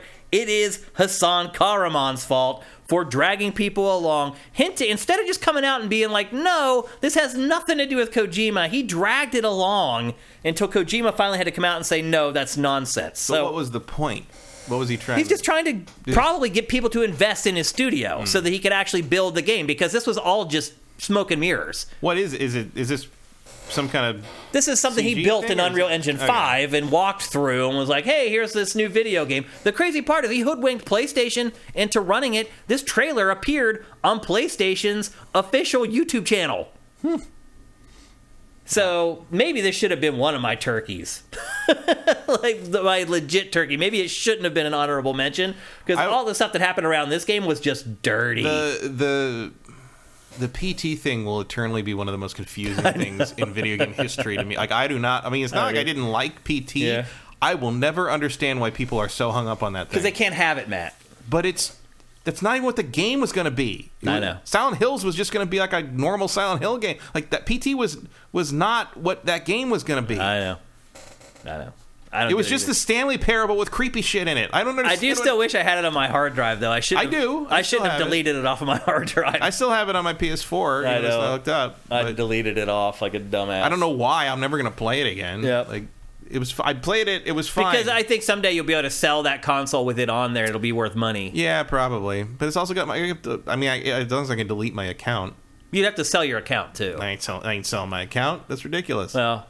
Someday when I die, probably my relatives will sell my account. I can, but like by the time, dude, my account is badass. By the time you die, all the people that care about PT will also be dead. Yeah, so true. It doesn't matter. But it still might be worth money because it has the game on there. I mean, I'll sell it without my account with the data on it. Maybe that helps somebody. Maybe. But I have to assume that's been dumped online more times than you can count. I hope by the time we die, you'll be able to sell our accounts for money. Because, dude, my account is ridiculous on all platforms. I figure that's just going to hand down to... Yeah, I'll give it to a relative who will sell it instead. Because they'll be like, I don't care. This account has by at that point, my account will have thousands and thousands of games on it. And they'll be like, I don't want to play these games. Let's go to eBay. Whatever. They can do whatever they want. I'll be gone. I won't even know what the hell's going on. So anyway, there you go. Those are our Turkey Awards for 2022. And unlike last week, we do have Name That Game for you guys today. Let's get it.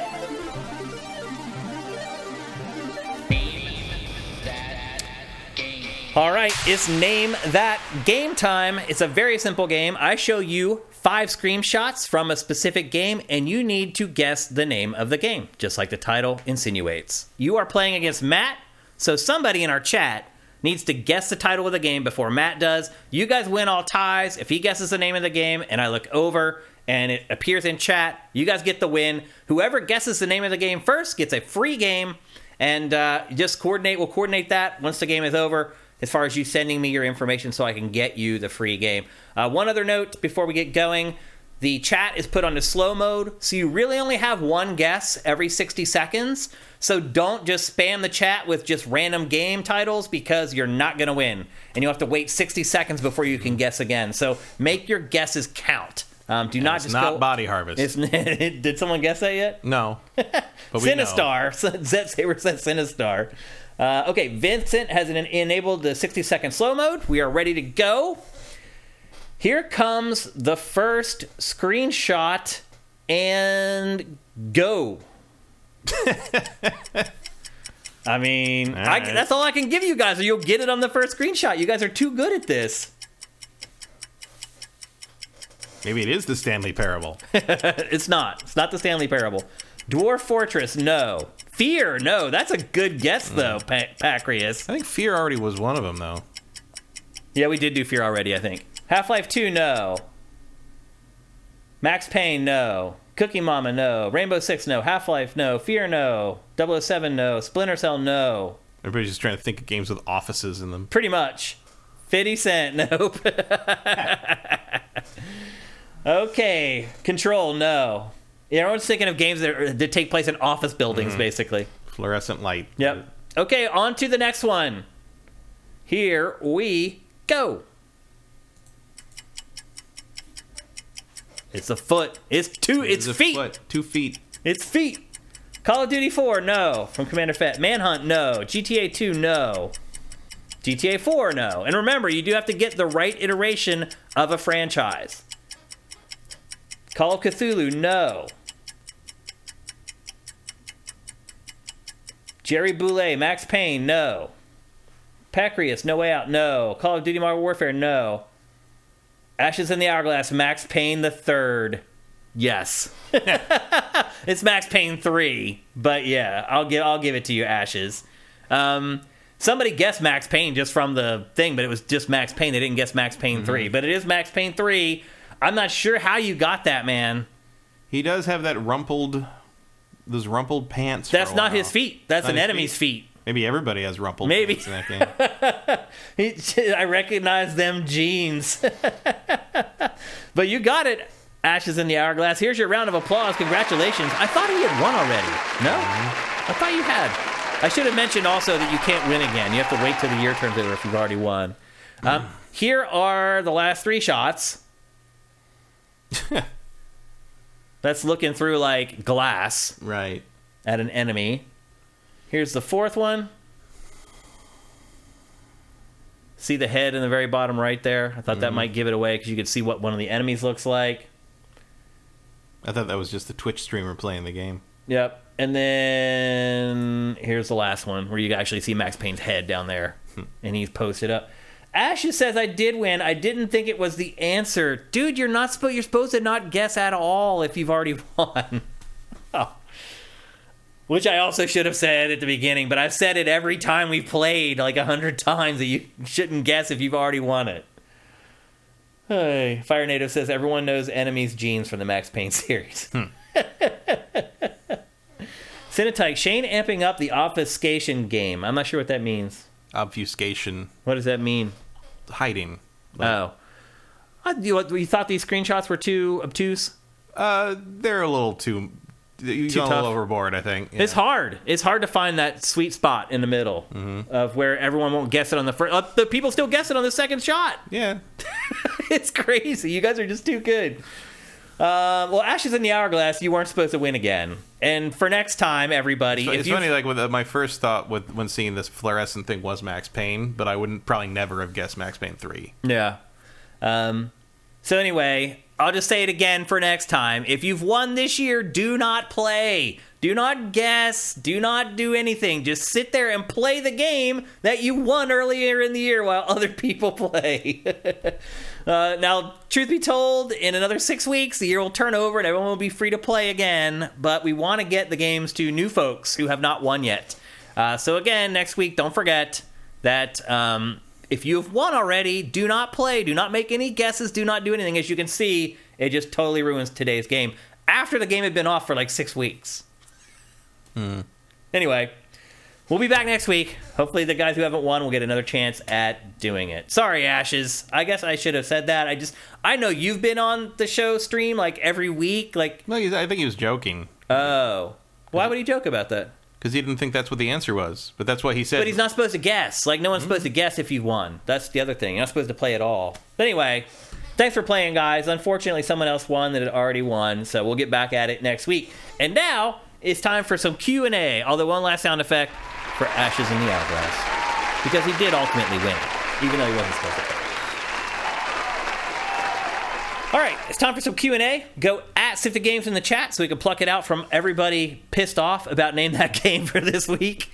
Let's see if we've got any questions waiting for us. Cinetike says I wasn't criticizing, I was recognizing it as a positive. Good job. I mean, I could make this impossible, like if I wanted to. I could make it so you guys never guessed it, but I don't want to. I want you guys to guess it. Ideally, you guys get it on the 4th or the 5th image. That's what I'm shooting for. So if you guys get it on the 1st or the 2nd, I feel like I've failed. The Legacy, for the Turkey Awards, did you guys forget about Crossfire, or was the other stuff worse in your opinion?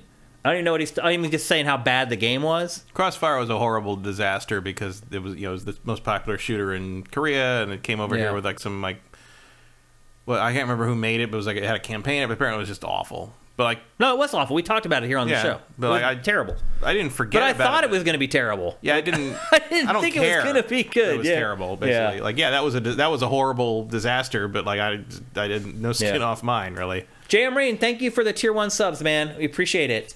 Nobody's asked me about Terrifier. Remember last week in chat, people were like, "Shane, have you seen Terrifier 2, the movie?" Yeah.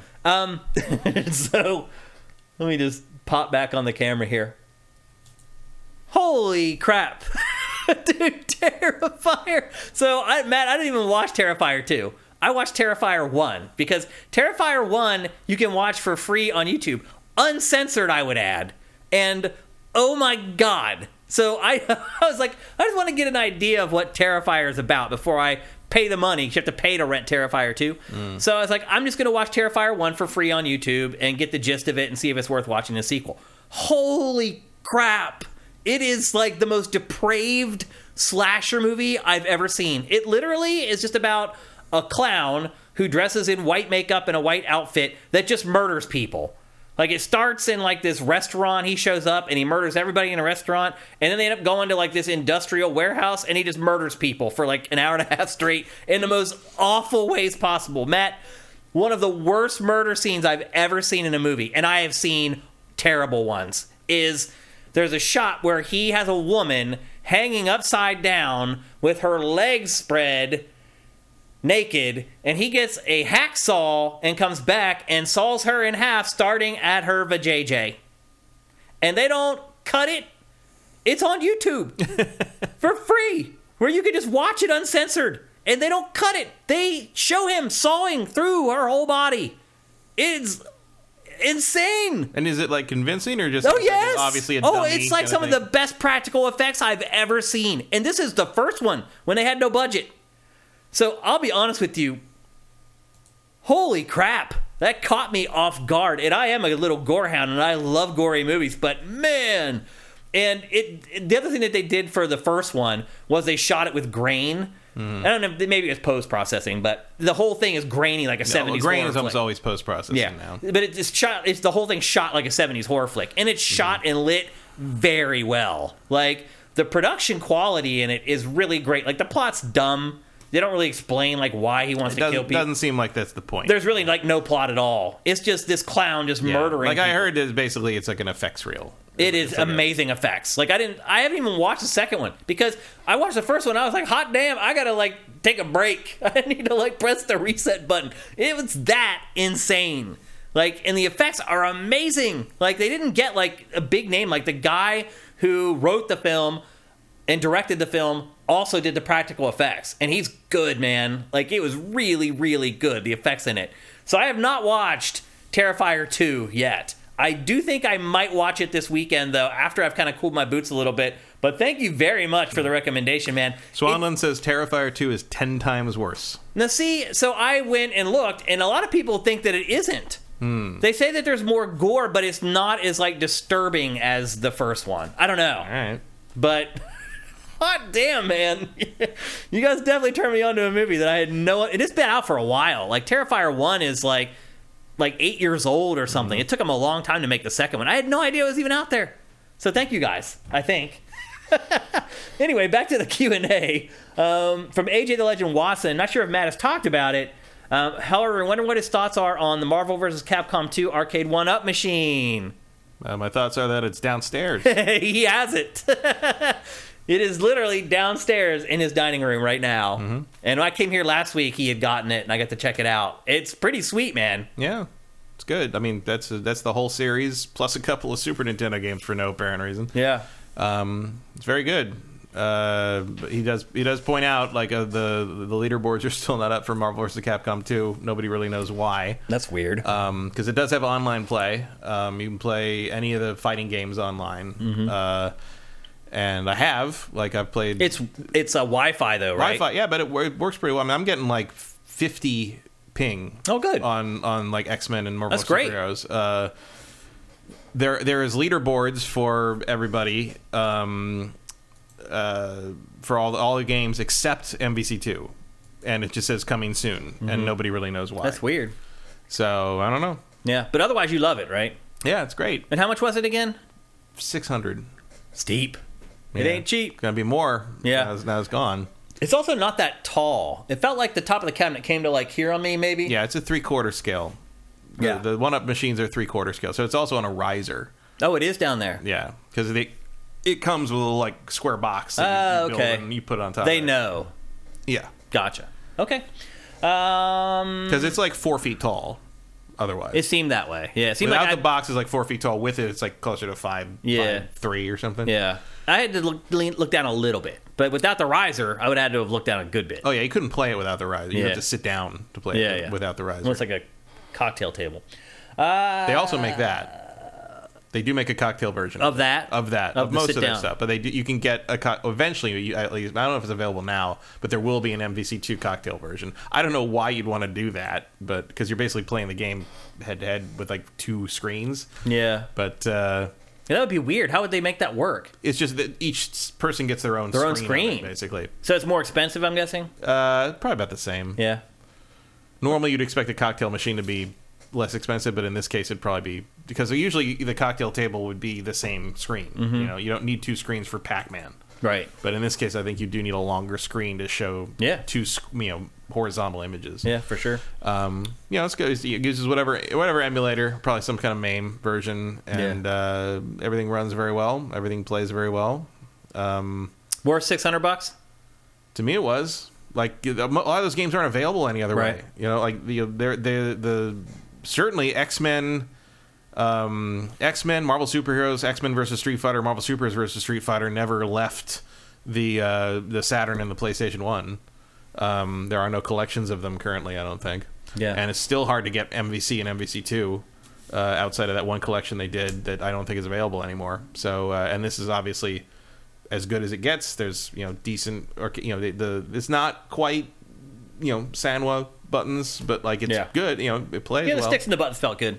For sure. So, I got no... Other than the fact that it's light enough that if I really move it, I can turn the machine sideways. Other than that, it's a pretty great setup. Okay. Sneaky, Charlotte Snake, you've done your turkeys, but anything positive this year to name? Yeah, we'll do those in our Game of the Year awards in about a month. Yeah. We'll be less than a month. Yeah, actually less than a month. Yeah. We'll be doing our Game of the Year. You have to wait for those. What's your guys' favorite gaming OST? I feel like they've asked us this a million times. Phantasy Star Online. I say it every time. I don't know about narrowing that down to one. Yeah, it's hard. Norix Nessie 94. What do you think about Xbox and PlayStation subscription services slowing growth? Do you think Game Pass and PlayStation Plus has hit a ceiling, or do you feel like they can still grow? So that is kind of a big story, actually, that PlayStation Plus, since it launched its new tiers and its whole new program, has lost subscribers. Why do you think that is, Matt? There aren't infinite people. Yeah. That's it, But some people have decided that they no longer wanted the service. So are those people just people who didn't play online very often? Or probably. And the price changes or the shifting made them realize, why am I still paying for this? Sometimes you alert people. When you do stuff like this, you make people think about where they're spending their money. And they're like, wait a minute, why am I paying for this? Yeah. I mean, there's a law of diminishing returns with this. There's only so many consoles out there. So many consoles, so many people are interested in paying for that. So many, there's only so much you can do with it. And it's not really an issue. It doesn't really matter. It only matters if you believe the infinite growth capitalism myth. Yeah. And quite frankly, at some point, you're going to have to accept that your company makes, $3 billion a year, and it's not going to make much more than that. And honestly, good. Dude, it's absurd with Apple. It's like, how much more money can a company make? Yeah, Apple shareholders in particular are more nonsensical about that than anyone else. It's just like watching CNBC, and they're criticizing Apple. They're like, no, have you left the United States and seen how many people wear Apple Watches and how many people have iPhones? It's insane. These people nitpicking Apple is shut the F up. Dude, if they're doing fine. Well, they can't do any better. They cannot do any better. But there must be infinite growth for the shareholder. That is the myth that has been sold. It's funny, if just ever seeing Apple stock go down, it's what are you doing? Why? Why would you ever sell Apple stock? They make more money than God. It's so weird. The whole stock market is just weird. I don't get it. El Guapo 3385. Which side do you fall on? Does Elden Ring have a narrative argument? We actually talked about this off camera, I think. I believe the subtext and lore are there, but From Software games don't have a traditional narrative structure. Yeah, so Elden Ring has been nominated for best narrative for the Game Awards, and I think that's a bunch of bullshit. You can like the narrative in that game, but there's a lot better to choose from this year. There's better to choose from, and better ways that they're delivered than the way they are in that game. And it's the other thing, and I talked about it when we talked about Elden Ring, and probably more times after that. But like, my issue is that, like, I get that they present it in the way they present it, but I've looked, I've experienced it as presented, and I've watched the videos that kind of boil it all down to here's what happened exactly, and here's the order of things and stuff. I don't think it's a very interesting story. Yeah. Like, that's the thing about the From games is, like, okay, yeah, you have to work really hard to get the story out and, like, see all the little bits of the narrative. I don't think any of those games have very compelling narratives, and they're all kind of the same. Dude, I just glaze over. I remember it's just like, king, god, person in the distant past did bad thing with magic, and light went away, fire went away, thing went away, good thing went away, now everything sucks, and you have to, like, bring the light, the good thing, the other thing back. It's like, as Marcus Beer would say, it's a bunch of wank. Yeah, it's the same thing. It's a bunch of wank. And Elden Ring has a little bit of advantage because the backstory to the world is interesting, because that's the part that George R. R. Martin wrote. Yeah. And then you get to a certain point, I guess the Shattering or whatever it was, and then that's when From just takes what he wrote and twisted it to be Dark Souls again. Pretty much. And and again, I don't care. Like, I don't care.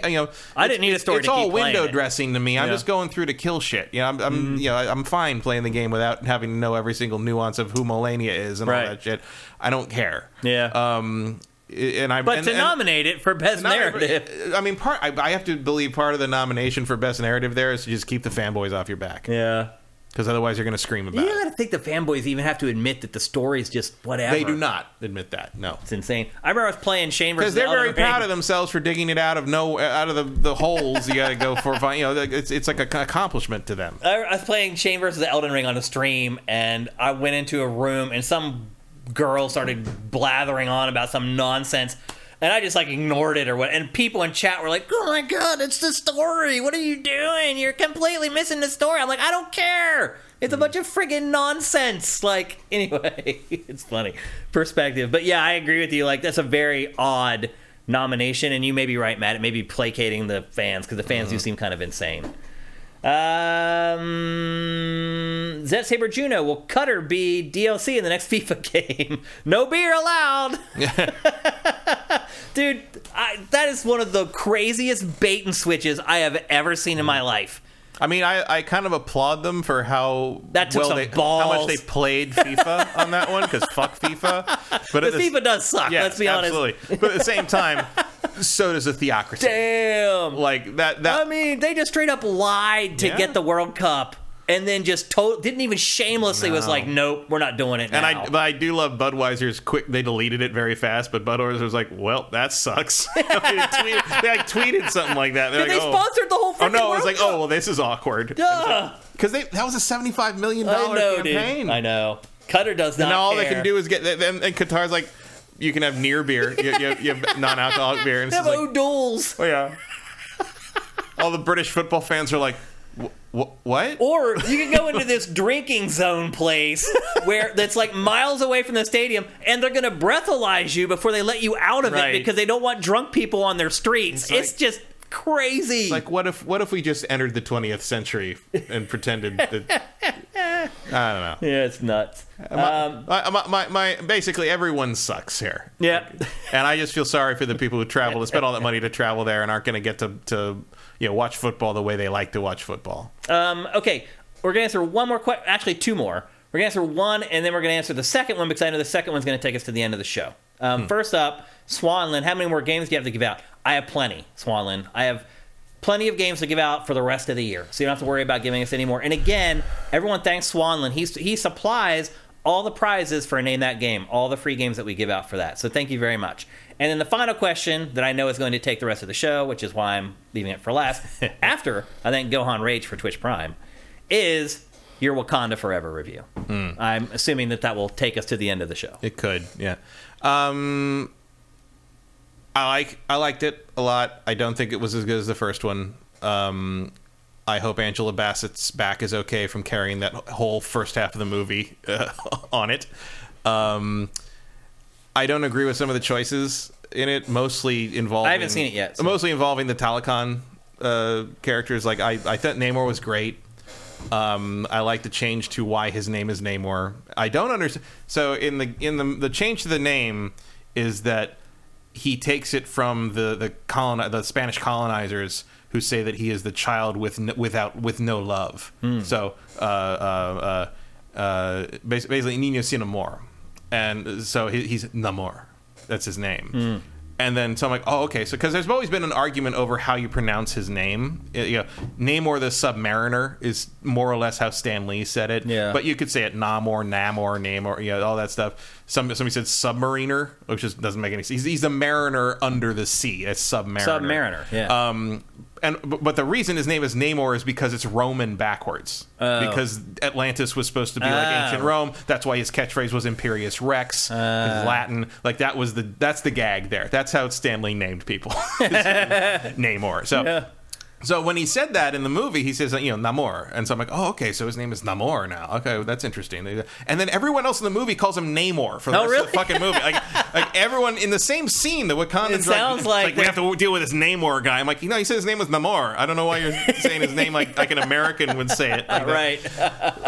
So, okay, his name is Namor, except when he says it and it's Namor. Yeah. I thought that was weird. Yeah. But I thought he was great. The guy Tenok, the guy playing Namor is fantastic, and I hope they use him constantly in the MCU going forward. He's a lot of fun. He nails Namor for exactly the kind of exact balance of cool jerk he should be. I don't like that the other people, the Talakon or Atlantean, formerly Atlanteans. In the comics, they are not superpowered, and in this, they are to make them a more formidable threat to the Wakandans. And I think that felt like contrived to me. It made Namor a little less special. Okay. And I would have liked them to be normal, because otherwise it feels almost like, oh no, they're never going to be able to beat these because they're superpower. Like, that's not fair. Like, if you just make them an equal civilization that also has vibranium, and Wakanda's never fought anything like, they've never had to face another enemy on their level like that. That's an interesting enough conflict to me. For sure. You don't need beyond that. I was a little disappointed I love Ironheart. Riri Williams as a character. She's one of my favorite new characters in the Marvel comics. I was very much looking forward to her. Also, if you play the Marvel Champions card game, she's amazing in that. I was very much looking forward to her being in the movie, because I really like her. And also, I love Iron Man. I love Tony Stark stuff, and I miss having Iron Man suits running around. I know Rhodey's in there, but Rhodey doesn't get a lot of action as War Machine, or like it won't until Armor Wars.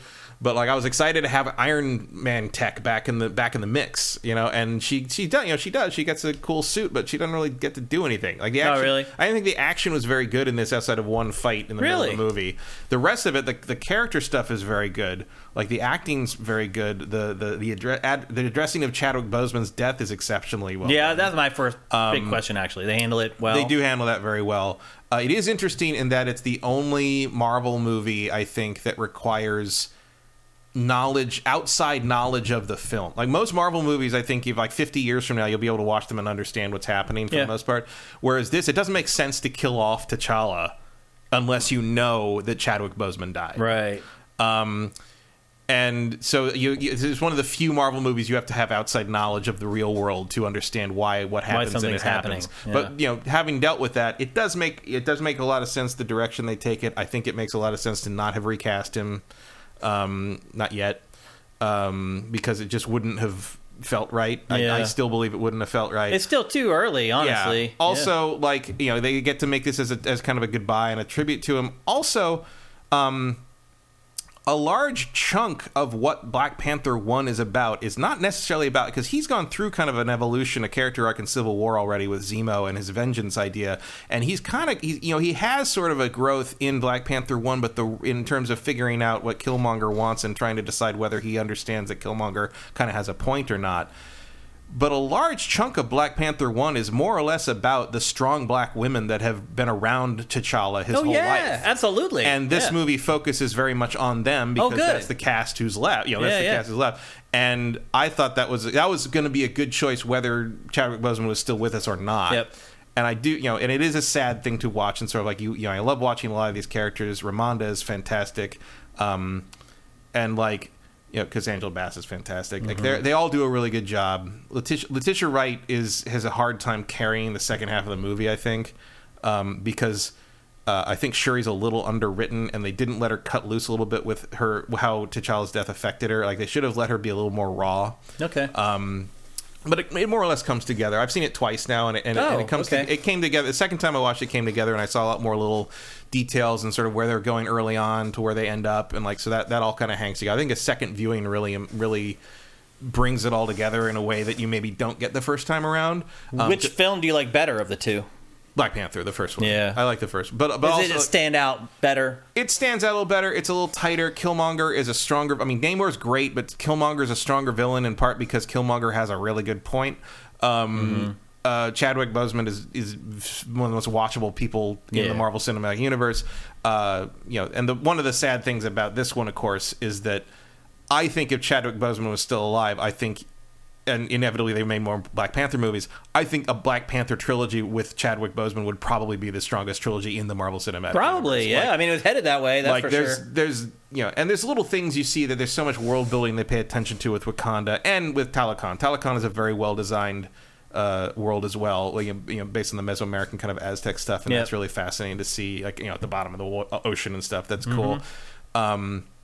Little things I know, like the first time I saw it, I thought it was kind of weird and maybe silly that when they fly in early on, when they fly to go through the shield around Wakanda, it cuts to the guys who kind of man the shield, and to open it, they play these it's like a computer console, except it's got water in it, and they play it like a drum to open the shield. And I'm like, that's a little, like Wakanda doesn't like buttons, like that's a little odd. But then watching it last time I saw it, the second time I saw it. I was thinking about that because I thought that was it's an interesting visual. It's very Afrofuturist visual, but I thought it was a little weird. But then during the funeral procession of T'Challa at the very beginning, the first scene, you see him in the trailer as the two guys playing the drums on the roof with the mural of Chadwick Boseman behind them, and they're switching back and forth between the two drums in complete sync with each other. Yeah. And there was a moment where I was like, what if in Wakandan culture that drum playing is symbolic and associated with the opening of a way? Yeah. And so having the controls to the gate, to the shield, be a drum control is how they think of how you open something to another world. And to them, that would be opening to the other world of the outside versus the world of them. It's also a pretty good security really cool feature. Yeah, no one else would know the rhythm. Right. Yeah. But I thought, and the little things like that, or the fact that at one point in Talokan you see... they have that Aztec game where the ring on the side of the wall and you bump the ball through it. It's a real world thing where it's a big ring, stone ring, and you have to. And the rule was always you can't use your hands or feet. You have to bump it with your body and get the ball. And of course, the losing team. Some believe that they were killed. Yeah, right. Thrown down to the bin of the pit. But so that's obviously one of the sports on they the pyramid. Play there. Yeah. And you see that later in the movie, but earlier on, there's a thing where Atuma, who's one of the big bad, he's one of the right hand guy who fights Okoye all the time, and they have these grenades that explode in big water bursts. And at one point, one of the other soldiers throws him a grenade so he can throw it at Okoye, and it gets to him.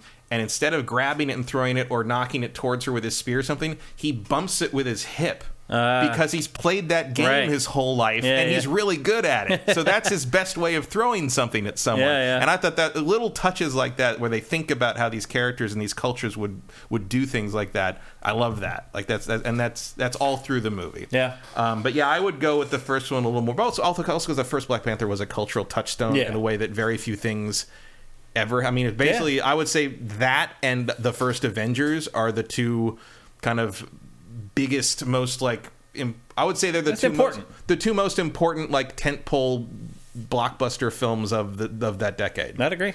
Yep. I mean, obviously, Infinity War and Endgame were big because of the climax, but in terms of impact, Black Panther is hard to match, and it's their only Best Picture nominee, and will probably remain their only Best Picture nominee for some time. The way things are going right now, it may be forever. Yeah, I thought it was really good. I think Black Panther is one of the best MCU movies. Yeah, me too. I would be in my top 5 easy. Yeah. Top three for me. Top three on a good day as well. It goes back and forth. None of my movie rankings are ever forever. They're fluid. Yeah. This one is probably top third, but and I think look, they did a really good job in the Impossible Situation. Yeah, tough. Also, the music is phenomenal. Like it should. So you're saying go see it. Everyone definitely go see it. The score also it's 3 hours. I think it's 3 hours something or almost 3 hours. It doesn't. I think it's 240. Is it 240? No, it's longer than that. I think it's actually longer than that.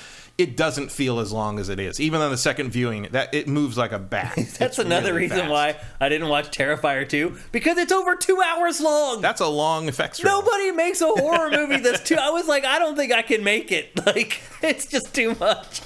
So anyway, I will go see Wakanda Forever. Like, Black Panther, probably actually maybe my second favorite MCU film. It's way up there. It's amazing. It's excellent. Yeah.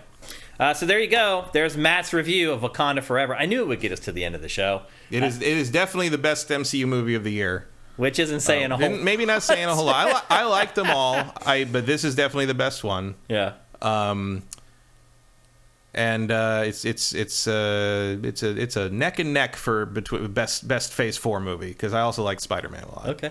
All right. But, yeah, definitely. If you're gonna see one Marvel Cinematic Universe movie in the theaters this year, you should make it Black Panther. Okay. And a lot of people did, because it's doing really well. Very well. Yep.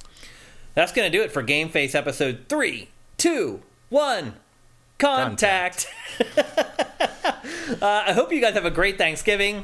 I hope you guys travel safe and you get to see family, you get to eat some great food, get to watch some football, all the fun stuff that comes along with Thanksgiving, passing out on the couch from tryptophan, all that good stuff. Hopefully you get your favorite foods. I know I have people in my family that make very specific dishes that I can't wait, but I'll be doing Thanksgiving by myself this year. But my aunt makes this awesome, like, potato casserole with cornflakes on top. Oh, yeah, I've heard of that. Incredible. And I always look forward to that. So hopefully all you guys have the same, something that someone in your family makes that you can't wait to eat, and you get to eat it here over the next couple days. If you're traveling right now on the way to meet family, I hope your travels go safe and you end up getting to spend time with the people that you really love and you really care about. The nuts and bolts of GameFace were supported 100% by Patreon. If you want to help us out, head to patreon.com/sifted. It is the holiday season, and so some people have been giving us donations. If you'd like to do that, you can just go to sifted.net/donate, and you can literally type in any amount that you want,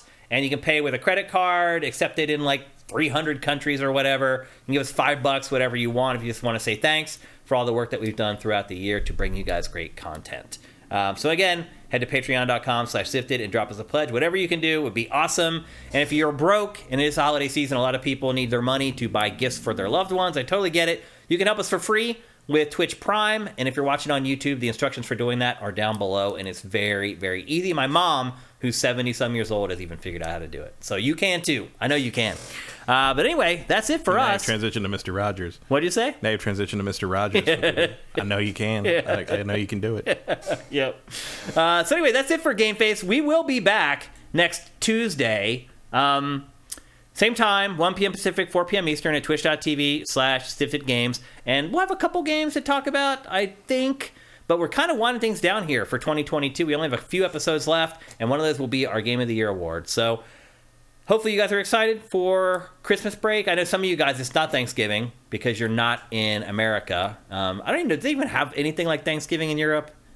I don't think so. I don't think they do. Canada has its own Thanksgiving. That already happened. And that already happened, yeah. So I do realize I'm preaching to just our American audience here. Yeah, there was no taking food from the indigenous people celebration in Europe, really. That already happened. It was called the Fall of Rome. But to be fair, like 60% of our audience is in the United States, so I always feel like we should talk about some of our big holidays. Yeah. Always feels like the chat's mostly Euro. No, well, maybe because like people in America are still at work. Right. People in Europe just got off of work. They're like chilling on their Tuesday night or whatever. So yeah, I think a big part of our audience for our live stuff is people from Europe, and we appreciate you guys very much for showing up. You guys help make GameFace what it is, and we appreciate it. So on behalf of Matt, who you can find on Twitter at mkeil, that's MKEIL. I'm Shane Satterfield. You can find me on Twitter at Dinfire. I don't know for how much longer, though. I think I'm leaving Twitter here pretty soon. And you can find Sifted on Twitter at Sifted Games. And that's where you want to go to find out when the shows are going live and all the stuff happening at Sifted. So I hope you guys have a great Thanksgiving. We'll see you guys next Tuesday. GameFace is up and out.